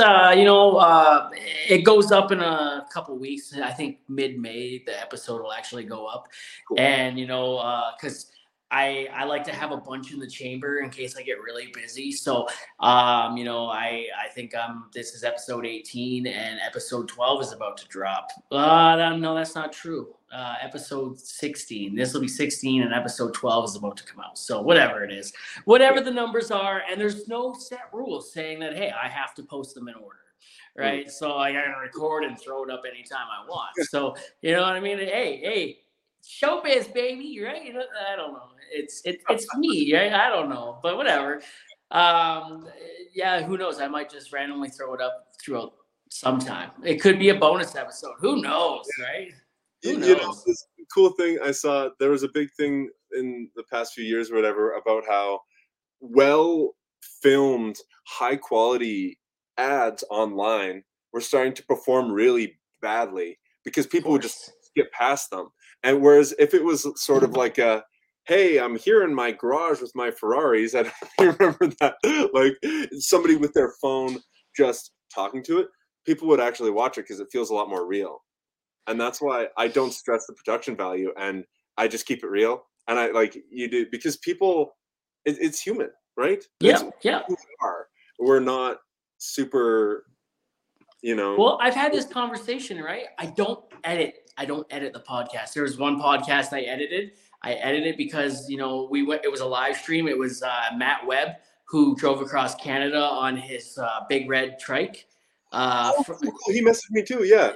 I've had for him, and I didn't have time. I was going to make a song for his journey, but man, it was. I had him on episode 10. We live streamed it, and dude, it was amazing. Great guy, but I had technical difficulties at the front at the beginning. So like, it was the first 3 minutes was just radio silence, right? So I edited it. But when I edited it, I put it through my computer, and the one that I accidentally threw up was the one that I didn't edit. So the one that's out there right now is the one with 3 minutes of just nothing, right? And the episode's doing well, whatever. But I don't edit, and I don't really care if we have audio issues. That it bugs me, but whatever. It goes up. It goes up how it goes up, right? Because that's life. I like, you know what I mean? There's no do-overs in life. I can't edit out life. You know what I mean? It happened. And this is my podcast. You know what I mean? It's life. So I love it. It's been a lot of fun. You know what I mean? It's great. That's dope. Yeah, man. So I've had to learn that, honestly. I was the type of person who was really chill about things, except for those few things that I cared too much about. So like music, I would just obsess and be too much of a perfectionist.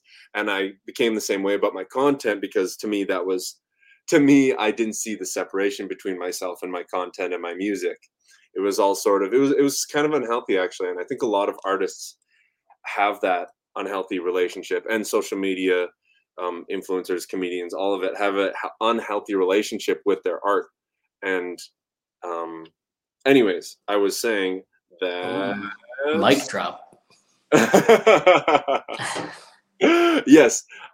Actually, I'm gonna go on another side tangent because this is do it, man. Let's go. I love them. When I was in Europe, I had this realization that it's kind of a cool moment. I was in academia in Florence, Italy, where they have the statue of David. And I don't know if you've been there, but it's absolutely incredible. This massive statue made of marble, I think.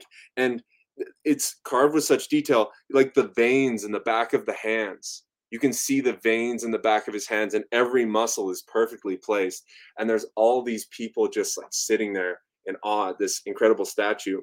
And I couldn't help but think that the people, like on my people watching thing, like sort of mindset, I do it too. Watching people look at the statue of David, as beautiful as it was, looking at the people looking at the statue was actually more beautiful than the statue itself, because the statue is just a replica of life, and everybody's looking at this replica with such marvel and such adoration. Meanwhile, there's a bunch of originals like, wow, what a great replica of a human. Meanwhile, the building's full of humans and no one's appreciating the actual real thing. And I feel like a lot of art is just an attempt to replicate something or capture a feeling or convey an emotion. And I was sort of struck with this thought of like, man, people don't appreciate the moment and actual life. And sometimes artists in particular, they can almost worship art, almost like it's a god or a religion. And they can put what do they call it? The cart and the cart carriage in front of the horse. The cart in front of the horse, yeah. Yeah. You put the cart in front of the horse because art is about appreciating life in the moment.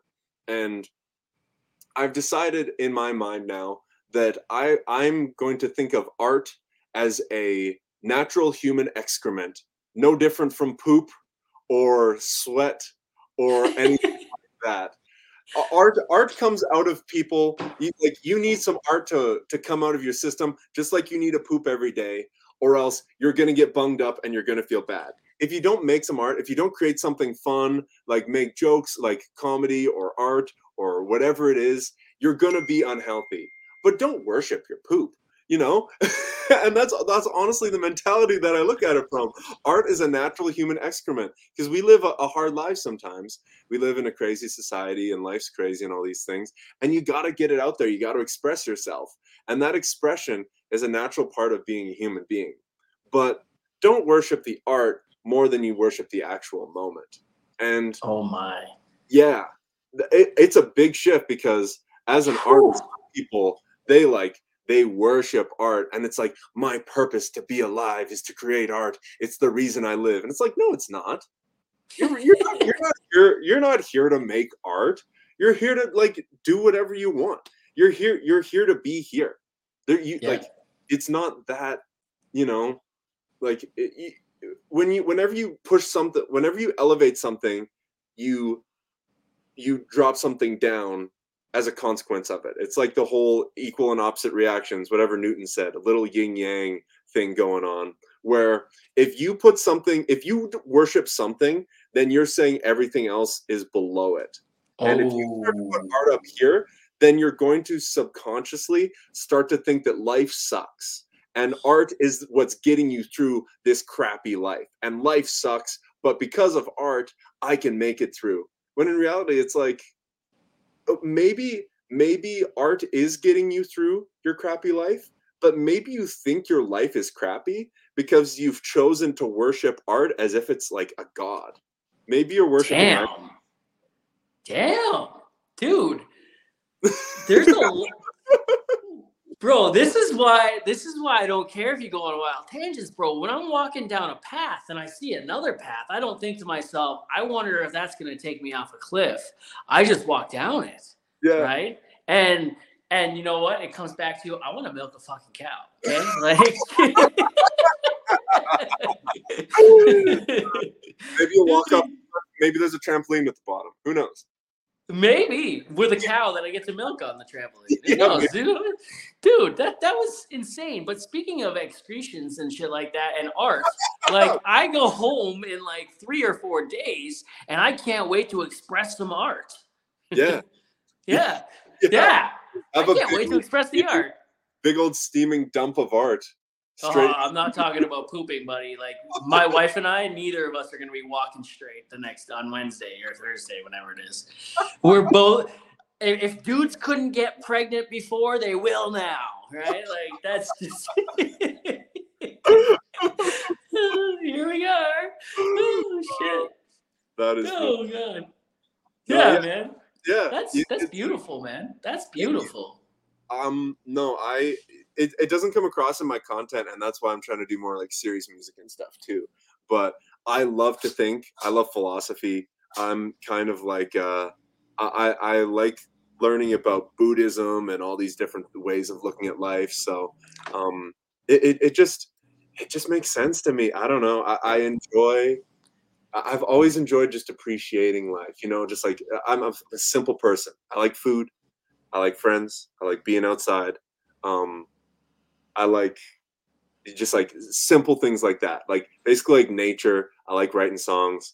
I like spending time with friends and eating good food and getting good yeah. and I've always sort of wondered, I feel like just because that's like my natural taste. That's just what I'm into. I've always like, what are people chasing? Why are people working so hard to make so much money? Like, is it really that cool to have a nice car? Like, is it? And I sort of just wanted to explore these things, and I realized, like, oh no, people are just like sort of grasping at straws because of these things that they learned when they were young about, I don't know, trying to solve problems that they made up for themselves and fix insecurities, like patch up insecurities and treat the symptoms of their insecurity as opposed to overcoming the insecurity itself. And it's like, I just, yeah, it's just always been interesting to me. So I'd love to talk about it. Well, dude, you should really turn that into a song. Yes, You should.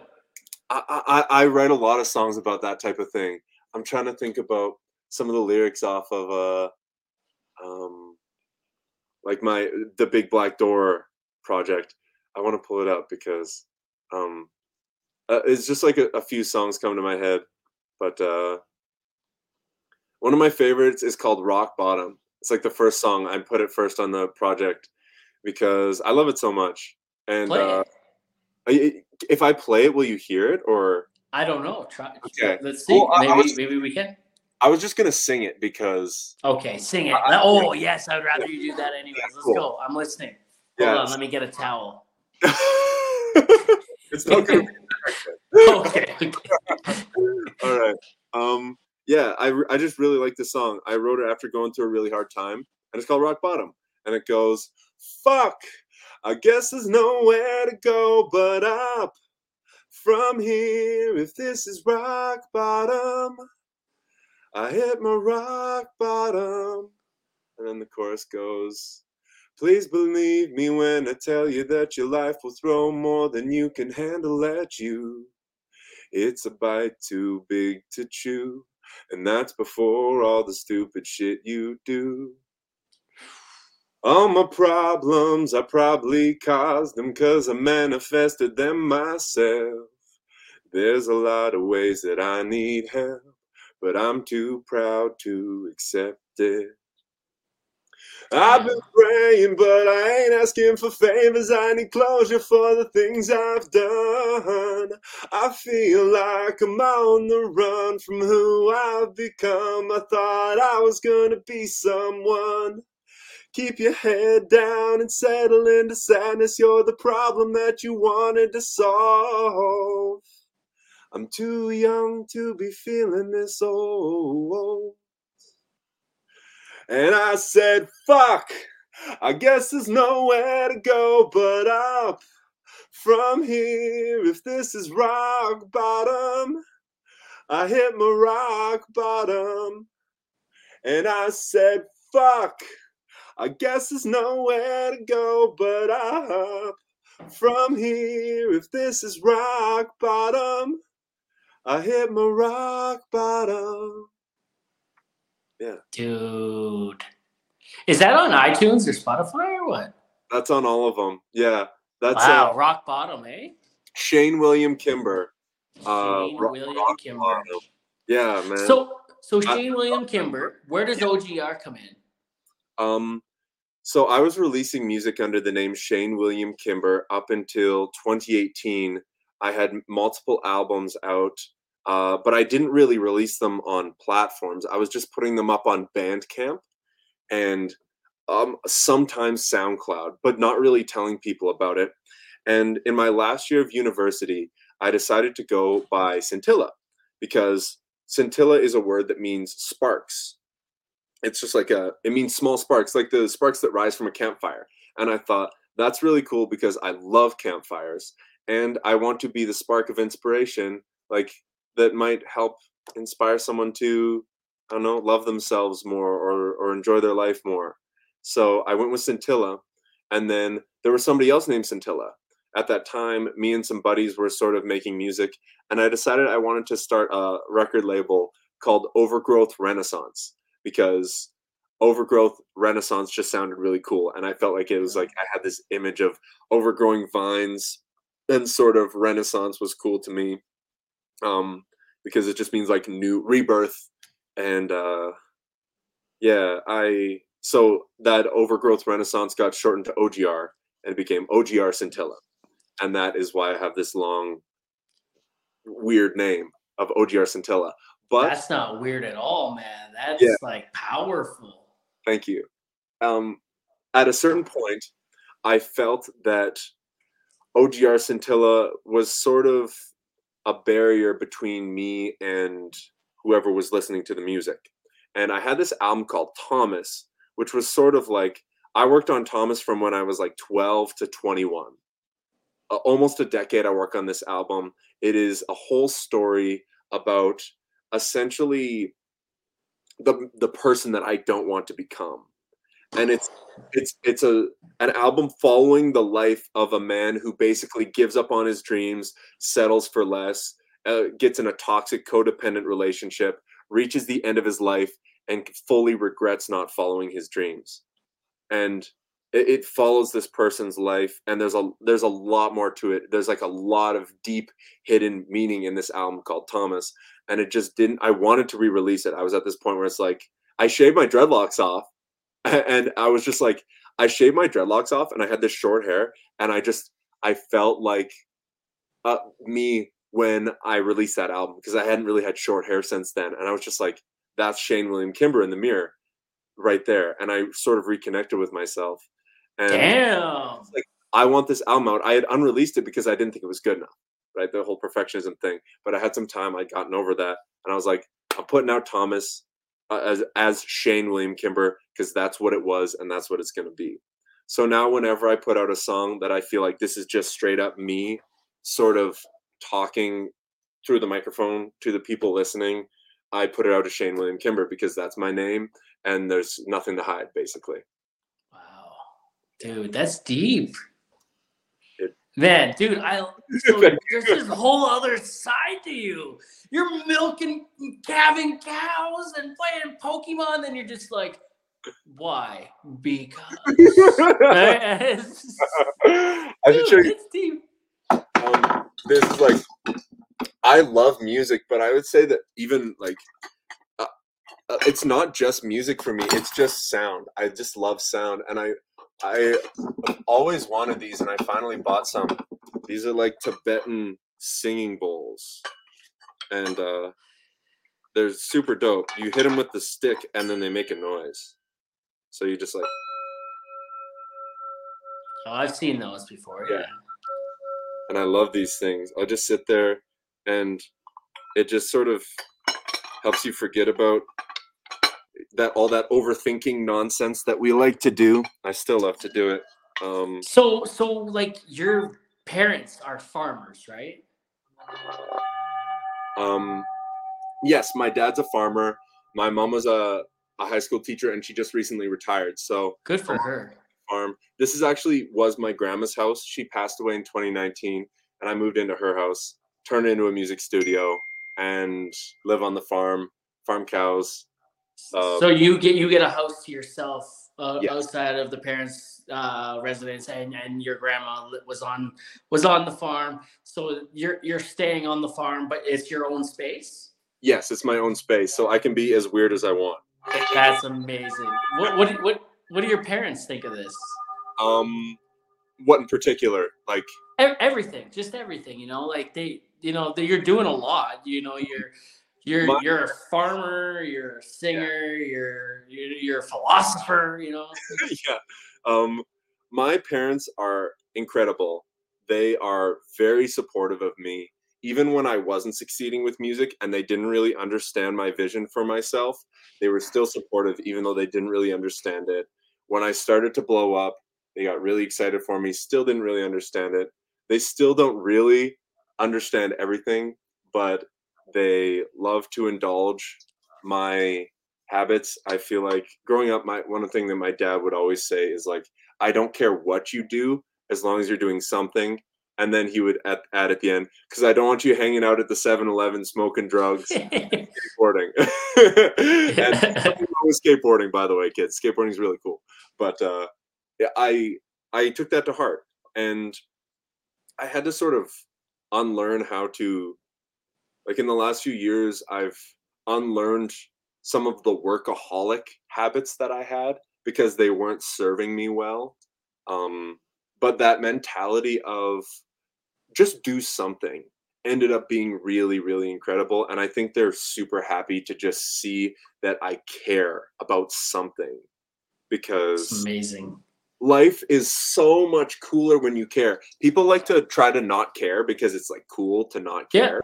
But Yeah. oh, So cringy. It's your awful. parents, it Yeah. is awful. Your parents are what I strive to be for my kids. I have two daughters, 5 and 3. They just turned 5 and 3. And you know what? Like, no matter what they do at life, as long as they're doing something, I'll always be their biggest fan. Whether or not I understand it, Mhm. I will be their biggest cheerleader. They need that, right? Whatever makes them happy, I want to be there, and I want to see it. I want to see it come to fruition. I want to see them succeed. I want to see them light up when they find that thing that makes them light up, and I just want to be a part of that. I never got that from my dad, maybe a little bit with hockey, but my dad, he's just like, here, I'll buy you a net and a stick and you go do your own thing.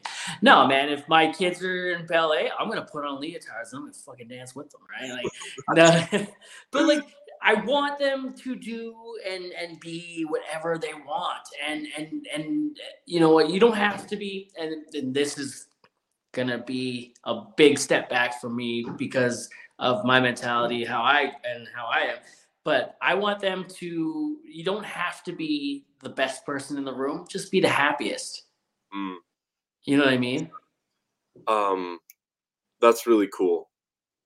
I want to ask you what you mean by happiness because I want to make sure that you're not because here's the thing with kids, like you would say that and then they might hear it as like, okay, so I don't want to let my dad see that I'm sad, you know?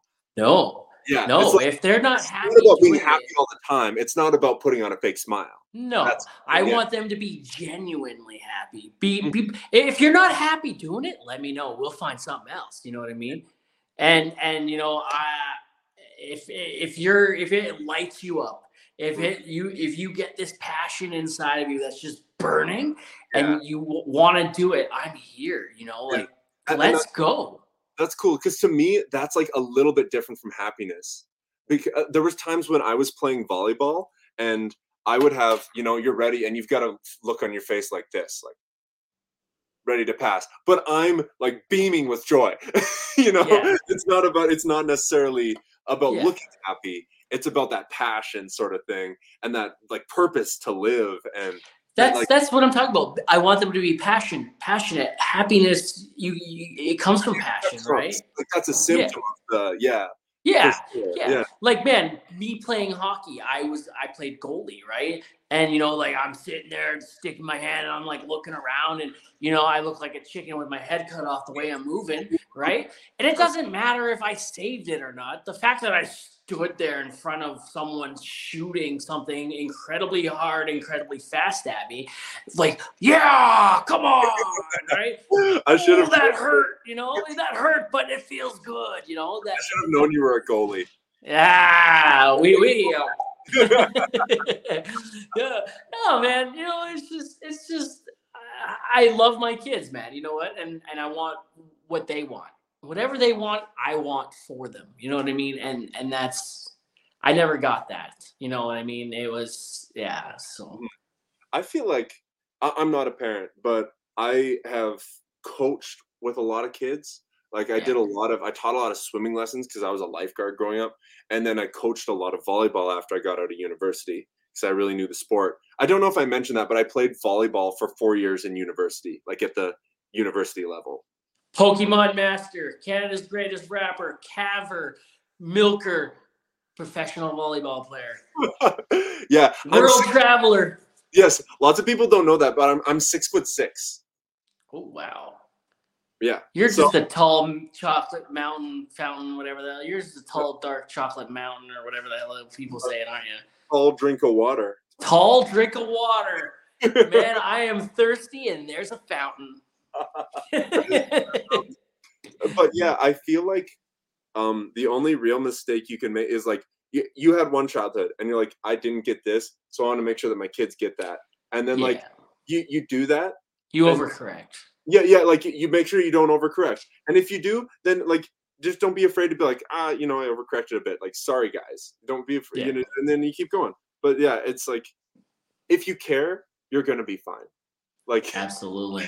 I feel like if you care as a parent, all of your mistakes from there, like if you care and you're willing to just like, improve as you go and learn, that's just life though, right? That's life, baby. That's not parenting. That's just like if you care and you're willing to just have a learning mentality, you're gonna be fine. Like, amen to that. Yeah. I love that, man. Whenever I forget, whenever I start to think I know, that's when things start to crumble. Whenever I'm always looking and learning, then that's when life is fun and exciting and cool stuff happens. So we're just about 2 hours into this. If you want to plug your socials, go ahead and do that. I love making podcasts run over. That's like my specialty. Oh, we're not running over, bud. Okay, we're not running over. This podcast goes as long as I want it to, or as long as the person that I'm interviewing wants it to. You know what I mean? Cool. The shortest one I've done is 34 minutes. I had Donnie Dunphy on, and I love that guy. He only could give me 34 minutes. That was cool. The longest one, 2.5 hours with oilfield medic and adult entertainer Emma Stone. Ooh, interesting. Yeah, that's cool. Yeah. You've dropped some names on here, and I'm like, damn, why am I on this podcast? Like, he's got actually famous people on this podcast. Not that I'm proud of myself and what I do, but it's just like there's some big boys on this podcast. I'm proud of myself. I'm proud of myself. Hey, man, I try to keep them. I like interviewing smaller creators, figuring out, what's up, you know what I mean? Like, how did you get into this? Where do you want to go, right? And if you haven't gone viral yet, are you ready to go viral, right? Because going viral is not all it's cracked up to be, right? Mm-hmm. Sometimes you don't go viral for the right reasons. The first few times that I went viral with a song, it was great. It was a positive experience. But the main thing I learned is that I wasn't ready to go viral. That's like my main takeaway from the first time I went viral is like, the song that I did, like I never even released it. The thing that got 1 million views. I got some followers, but I'm sure most of those accounts are inactive now because that was like 3 years ago or whatever now. And it's just like, I didn't get an email. I didn't get I didn't sell any. I didn't have a merch store set up. I got merch. Yeah, cool. I got this. Well, this isn't my merch, but I got like Only Frost and Dick Frost, Big Dick Energies on a shirt and a hat and whatever else you want it on. Nice. It's a lot of fun. Merch is fun. I'm not in it to get rich. We make it all at home and we sell it cheap, right? So it's cool. That's really cool. Yeah, my wife's a stay-at-home mom, so she's running around chasing after kids by day, and at night she's like, oh, I can't do another hat, right? And she hates doing hats. So yeah. No, that's really cool. I love that because I just like order mine from somewhere, and I'd like to, like, if I should get something like that going because I'd rather get a white T-shirt and just sign it and send it, like something personal, Do it, man. It probably would mean more, Yeah. I should. Let me find my merch. I actually like my merch. All right. He's on the run. Last time he disappeared, he went to go find his dreadlocks, and his dreadlocks ended up being in the garbage. And he brought a cat back. So, who knows where he's going to go this time. And I think I hear footsteps. This looks like the Dutton household, actually. And I'm hearing noises. Who's all in the chat? It says 2 people are watching. Guys, say hi. What's going on? Who's in here? It doesn't show me, but say hi, guys. And if you've been in here this whole time, props to you. Because honestly, that's 2 hours, man. Like that's good time. I love doing that. I love going with the flow of the conversations. So thank you guys for still being here. And if you've only been here for some of it, thank you for being here regardless. It's always fun to sit down and chat with someone, and especially on a live stream where there's comments and fan interaction and stuff like that. So this is the second time I ran for something and didn't find it. I'm sorry. But it has. I said that. I said that the last time you brought a cat back. What are you bringing back this time? My cat's there. I don't know. I don't have any more microphones to show you, so there's a. Oh, yeah. No, my merch has Ryan Reynolds with a Mountie hat on and like a goose and a moose in the background with a maple flag behind it, and it says friggin' rights with like hockey sticks and poutine popping out. I love that design so much. I wish I had it here. Normally I keep it here to show people. Actually, here's what I'll show you. Okay, let's see it. Ryan Reynolds, because Ryan Reynolds was really popular, and I spent like a whole day making this life-size Oh my god. of Ryan Reynolds.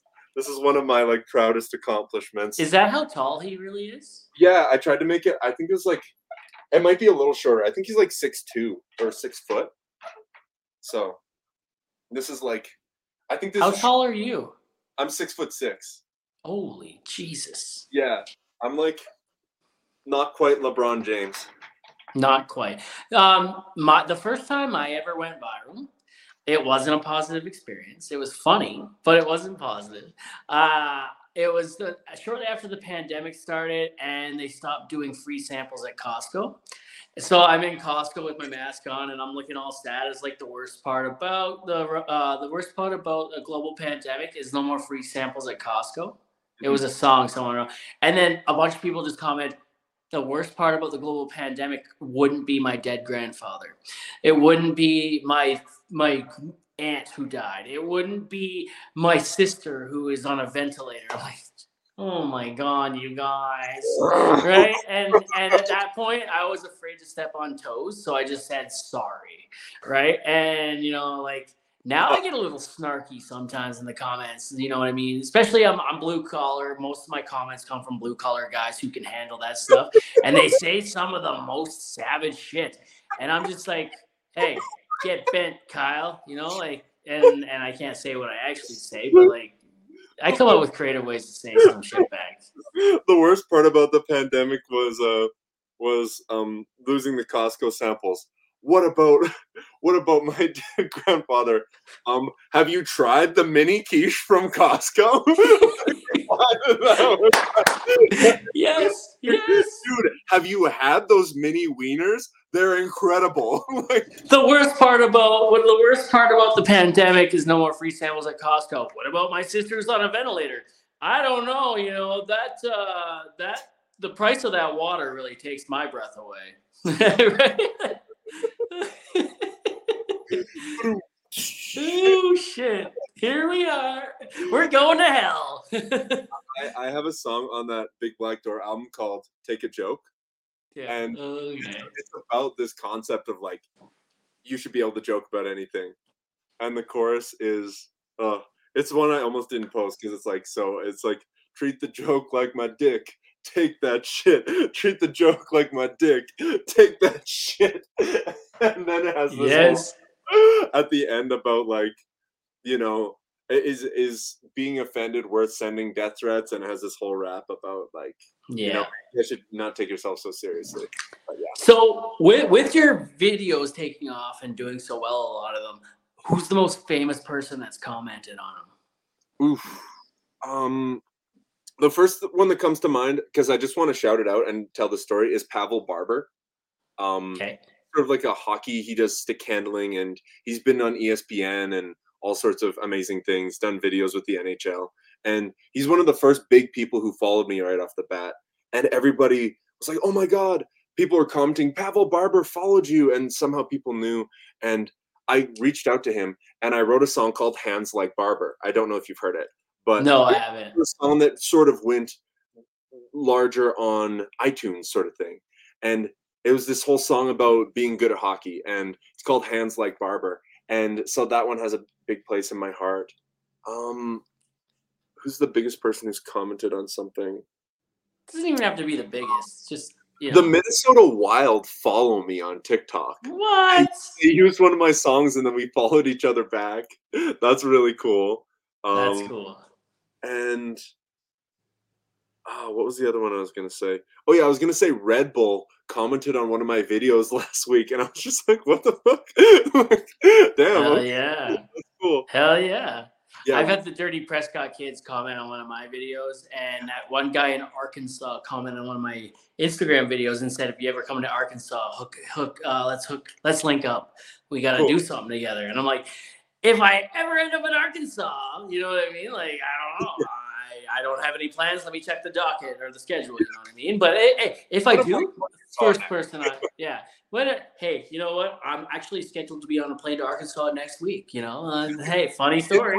On You know? now. Yeah. Hey, you're gonna regret that offer in 5 days. That's literally when I was traveling in Europe. It was like this family who knows our neighbors here from Italy. They have like a history. The Italian family in here, their family homesteaded around here or something. So they're friends with our neighbors. They were visiting, and they're like, "Hey, if you're ever in Italy, you have a place to stay." And I was just like, "I'm actually going to do that." And then I like ended up staying with them, and that was a big reason that I traveled, is because they offered like, "Hey, There you go. Yeah. Buongiorno. You just show up in like Italian clothes and you're wearing Kappa gear and whatever else. You show up with gelato in your hand. You're like, is that offer still on the table? Damn. No, yeah. So like one thing I like to, you know, I am gonna start wrapping it up a little bit because you know work and stuff. Yeah. But one what's that? Sorry. I said you asked me to plug myself, and I didn't. I looked up my handles to make sure I got them right. Should I do that now or later? Do it now. Fuck it. Okay, cool. My social media is OGR_Schintilla, and the Scintilla is SCINTILLA. That's why people think it's Skintilla, but it's OGR_Scintilla, and my Instagram is OGR_Scintilla with no underscore, because OGR_Scintilla got deleted, and sadly I'm now unable to use that username. So now I'm just OGR That Scintilla. sucks, man. Yeah, that sucks, man. Well, are you on Twitter? Are you on Twitter or anything? I am. I just started posting on Twitter again. I'm bad for using Twitter. My Twitter is, I think, the same thing. It'll be OGR. Do I even have the app downloaded? I use it on my computer. Search up OGR-Scintilla. That's my name, sort of thing, and OGR-Scintilla, and I should pop up. What about Facebook? Because I tried to tag you on Facebook when I was kind of pumping up tonight's live, and I couldn't find you on Facebook and tag you, so I just said, oh, okay, whatever. I've been posting on Facebook. Facebook is actually, don't sleep on Facebook. They started doing reels, and I've been getting a lot of followers and fans, and people donate on Facebook actually. Yep, I'm monetized on Facebook actually. Yeah. No, you can like monetize. It's pretty good to monetize on Facebook. Yeah, and it's decent money too, you know. Yeah, it's not bad. Yeah, not bad. Not bad. Will it focus? No, it just looks like a big light. Yeah. If I turn my brightness down, I don't know. That's a little better. Like that. Yeah. Oh, there crazy. It is. Yeah. OGR-Scintilla. There you go. There you are. There you go. Yeah, if anybody wants to find me and check out my music, or Shane William Kimber on Spotify and that. I will be checking that out. Thank you. Yeah, I'd be happy to hear that. I've got a buttload of songs. A buttload? How much is a buttload? Oh, I swear, this is funny. I swear that it's an actual unit of measurement. This is one of those fun facts that people spit out. Sorry for the whole wrap-up situation. It's all good, man. This is the Italian goodbye. Yeah, buttload origin. I'm Googling this right now. A buttload is apparently a formal unit of imperial measurement. All right, we're doing this. I'm looking this up. Can you still see me? I went to a different tab. I can still see you. Okay, cool. That a buttload is actually an actual measure of volume dating back to the Middle English, equal to 2 hogsheads, or about 126 gallons. What is the 2 hogsheads? That's hilarious too. I'm going to be using this all the time now. Fun fact that you may or may not care about. Yeah.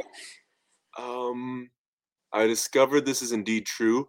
A butt, also known as a pipe, is a unit of measure for English brew cast units and English wine cast units, so for making alcohol. It's the second largest barrel size, equal to half a ton, which was typically 252 imperial gallons. Wow. So a butt is a size of barrel. According to blah, blah, blah, British brewing industry continued to use a butt metric unit to equal 108 imperial gallons. Yeah. And holds blah, blah, blah. But why? Why is it called a butt? I'm not sure. Maybe it's just cuz. That makes me even. But why the butt load? Is there a load of butts? Like how many butts is in a butt load?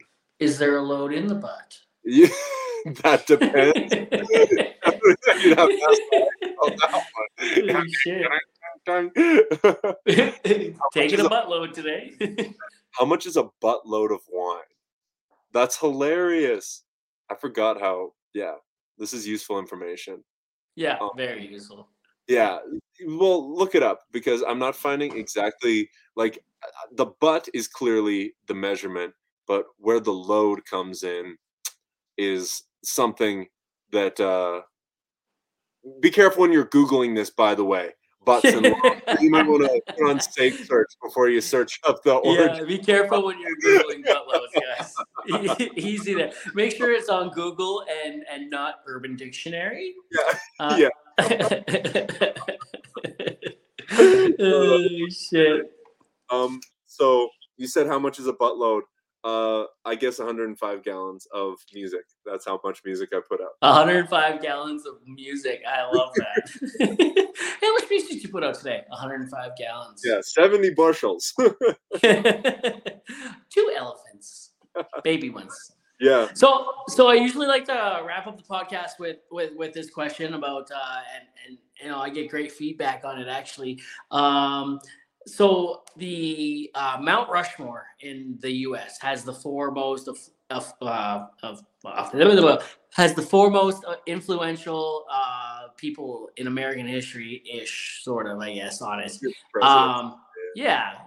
So if you had your own Mount Rushmore, for people that you look up to or aspire to be, who would it be and why? That's a great one. Let's see. I'm gonna kind of get them generally in my head. I've got two right away for sure. I feel like the last two slots are hard. I feel like it's sort of more of a toss up because it's like I don't know, the top two.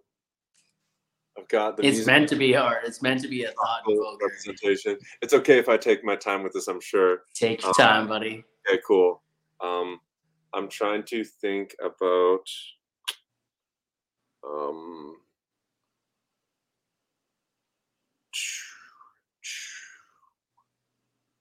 because in my mind I'm just thinking of all musicians, but it's like if the question is who I want to be like, who really inspires me, that's a little bit different, you know? Yeah.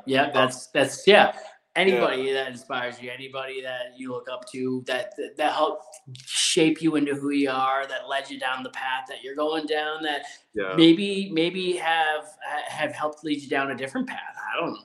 Yeah. I feel like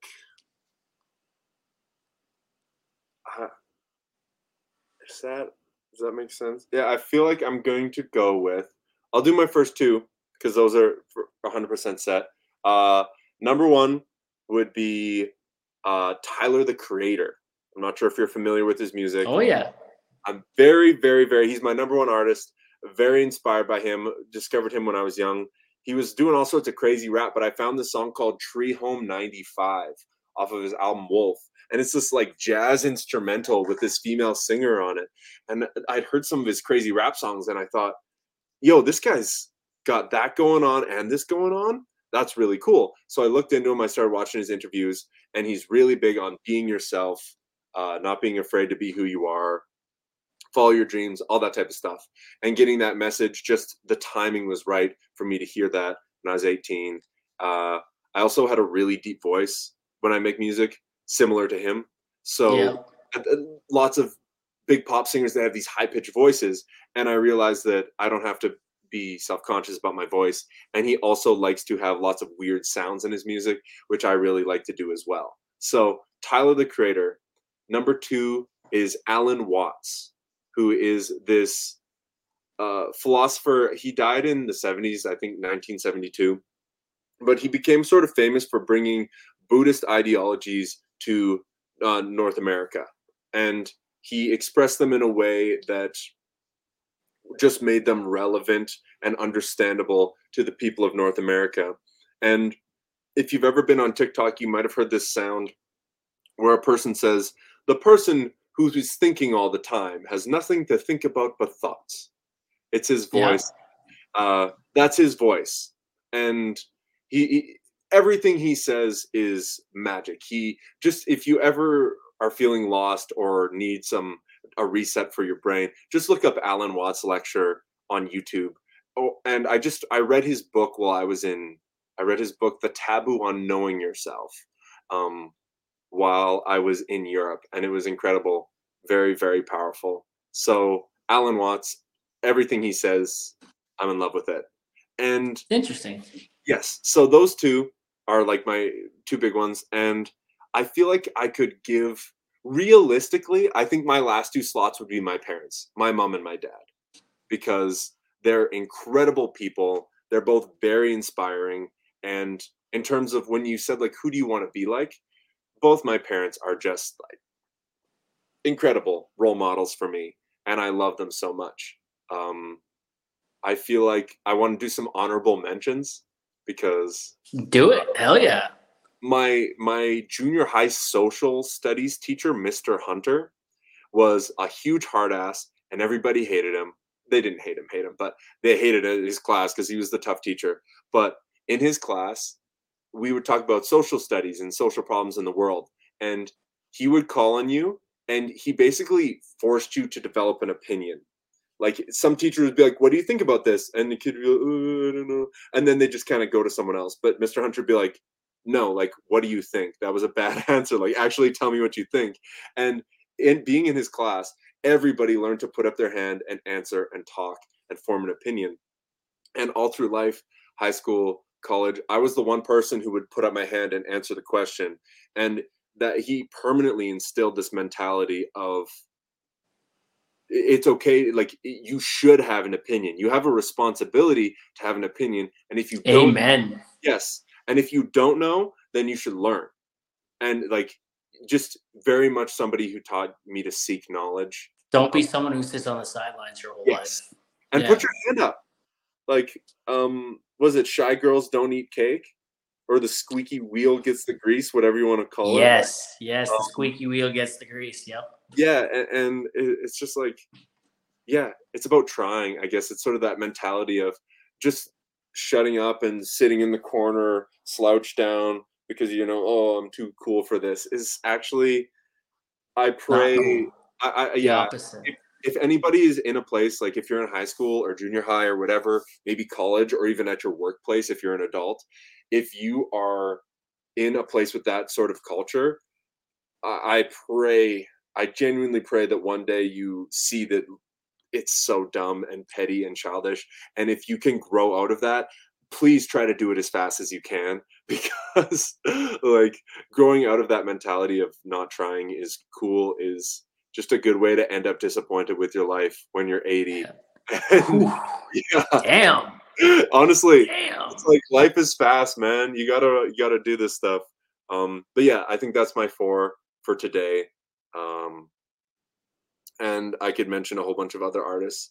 City and Color.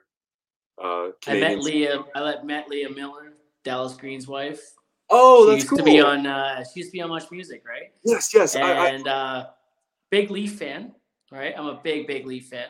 And they won tonight 3-0, by the way. Fuck you, Ottawa.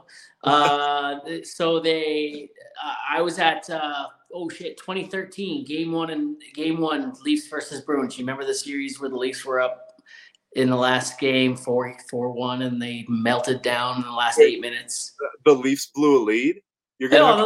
Unbelievable. Dude, I'm sorry. Let me look back in my book here. So I was at party in the square in Maple Leaf Square, and for game one, it was just a big party, and Dallas Green, I think it was City and Color actually that was playing. Yeah, it wasn't Alexis on Fire, so it was Dallas Green, and he was playing, and my wife nudges me, she's like, "Hey, look who's behind us," and I look behind me and like, who the hell's that? And she's like, "That's Leah Miller from like Much Music. That's Dallas Green's wife," and I'm like, "Oh shit!" And I turn around and I'm like, "Leah Miller, what's up?" I didn't even recognize her, right? And I was like, I got a picture with her. Same day I met Cabby, Cabral Williams, Cabby. Okay. I met Darren Jones, Beaver My Balls, and a couple other people. It was really cool. It was a really cool experience. That's dope. Yeah, man. Yeah. So City and Color is another one. City and Color and Tyler the Creator both put out albums on Friday, so I was just in Wonderland. I'm super happy, and yeah. So buttloads for you. Yes, buttloads of happiness. Buttloads of happiness. Hogsheads of happiness. Yes. Yeah, but I don't want to start talking about music because we were trying to do a wrap up, and we'll be here for like another. Oh yeah. Well, whatever, man. Well, dude, we'll have to do this again, man. We'll have to do a part two because honestly, man, like I really enjoyed this conversation, and I think this is probably one of my favorite interviews so far that I've done. And I was part of another podcast before, and it lit a fire in me. I found my passion. I like talking to people, like peeling back the layers, and so I had to start another one. So we're not even 20 episodes deep yet, and I'm having a lot of fun. I'm clipping along here, and this has been a lot of fun. This one has been a lot of fun for me, just how I pictured it going, because you seem like a really fun guy anyways in your videos and watching you and stuff like that. You're just like that. So, I had a lot of fun, and man, we'll have to get you back on again because there's a lot more here, right? So yeah, for sure. I'd happily just do we can just like make it a bonus episode or whatever. Like we can just straight up, yeah. I love it. This was a lot of fun. Hell yeah, man. Well, I have a guy that was on episode 2, and he's a reoccurring guest. Reoccurring special guest host.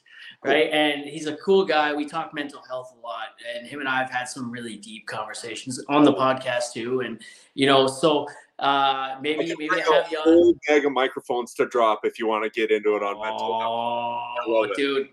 Dude, so could I about my parents or my dad mainly. But, we'll have to have you back on, maybe as a special guest host as well sometime. I don't know. We'll have to hook you up there, and, who knows, man? Who knows, dude? I like hanging out, and this was a lot of fun for me. So thank you for coming on, bud. I really appreciate it. We'll let it fly. It's not about the plan. It's about going wherever. It's not about the destination, buddy. It's the journey, right? And for me, the podcast is doing really well numbers wise, but it's not about that either. I like the conversation. And you have fun, and buddy, I can't wait to come and milk a cow. We'll need you. Hell yeah, I'm there. Can I drink some of that milk? Yeah, you could actually. Would it make me sick? No, actually, if you want, what we do is we take the milk, leave it in the bucket, the cream rises, you can scoop the cream off and make like your own whipped cream. Fresh whipped cream is crazy. Buddy, I work all over the place, especially in the summer. I travel around a lot with work. In the winter, I'm in Fox Creek mostly. So this summer's coming up. I'm going to be doing a lot of traveling around. Hopefully, I'm down that way sometime. I hope so. And I'll be calling you, bro. I'll be calling you. I'll be milking a cow. I don't care. Yeah. If there's no cows to milk, we should go to the lake and sit around a campfire. I'm down. We should make a video where I sing to you. Ooh, I like that. You don't want me to sing to you, but we'll definitely make some content, though, for sure. Yeah, that sounds like fun. All right, buddy. Well, this has been great. I really appreciate this, and you have a great night, my man. Thank you so much. You too. And yeah. And everybody, sorry, go ahead. I cut you off. I'm sorry. No. I just want to say thank you because this was genuinely like, I have done my fair share of podcasts. There's many great podcasts, but this was a really awesome experience. I felt comfortable talking about whatever I wanted to talk about, which made it really fun. Oh yeah, man. Thanks for that. I appreciate the hell out of that. Mm-hmm. All right, and everybody watching, thanks for coming in, and OGR Schintilla. Scintilla. All right, everybody, everyone, you guys, y'all stay frosty. Let's rock out one more time.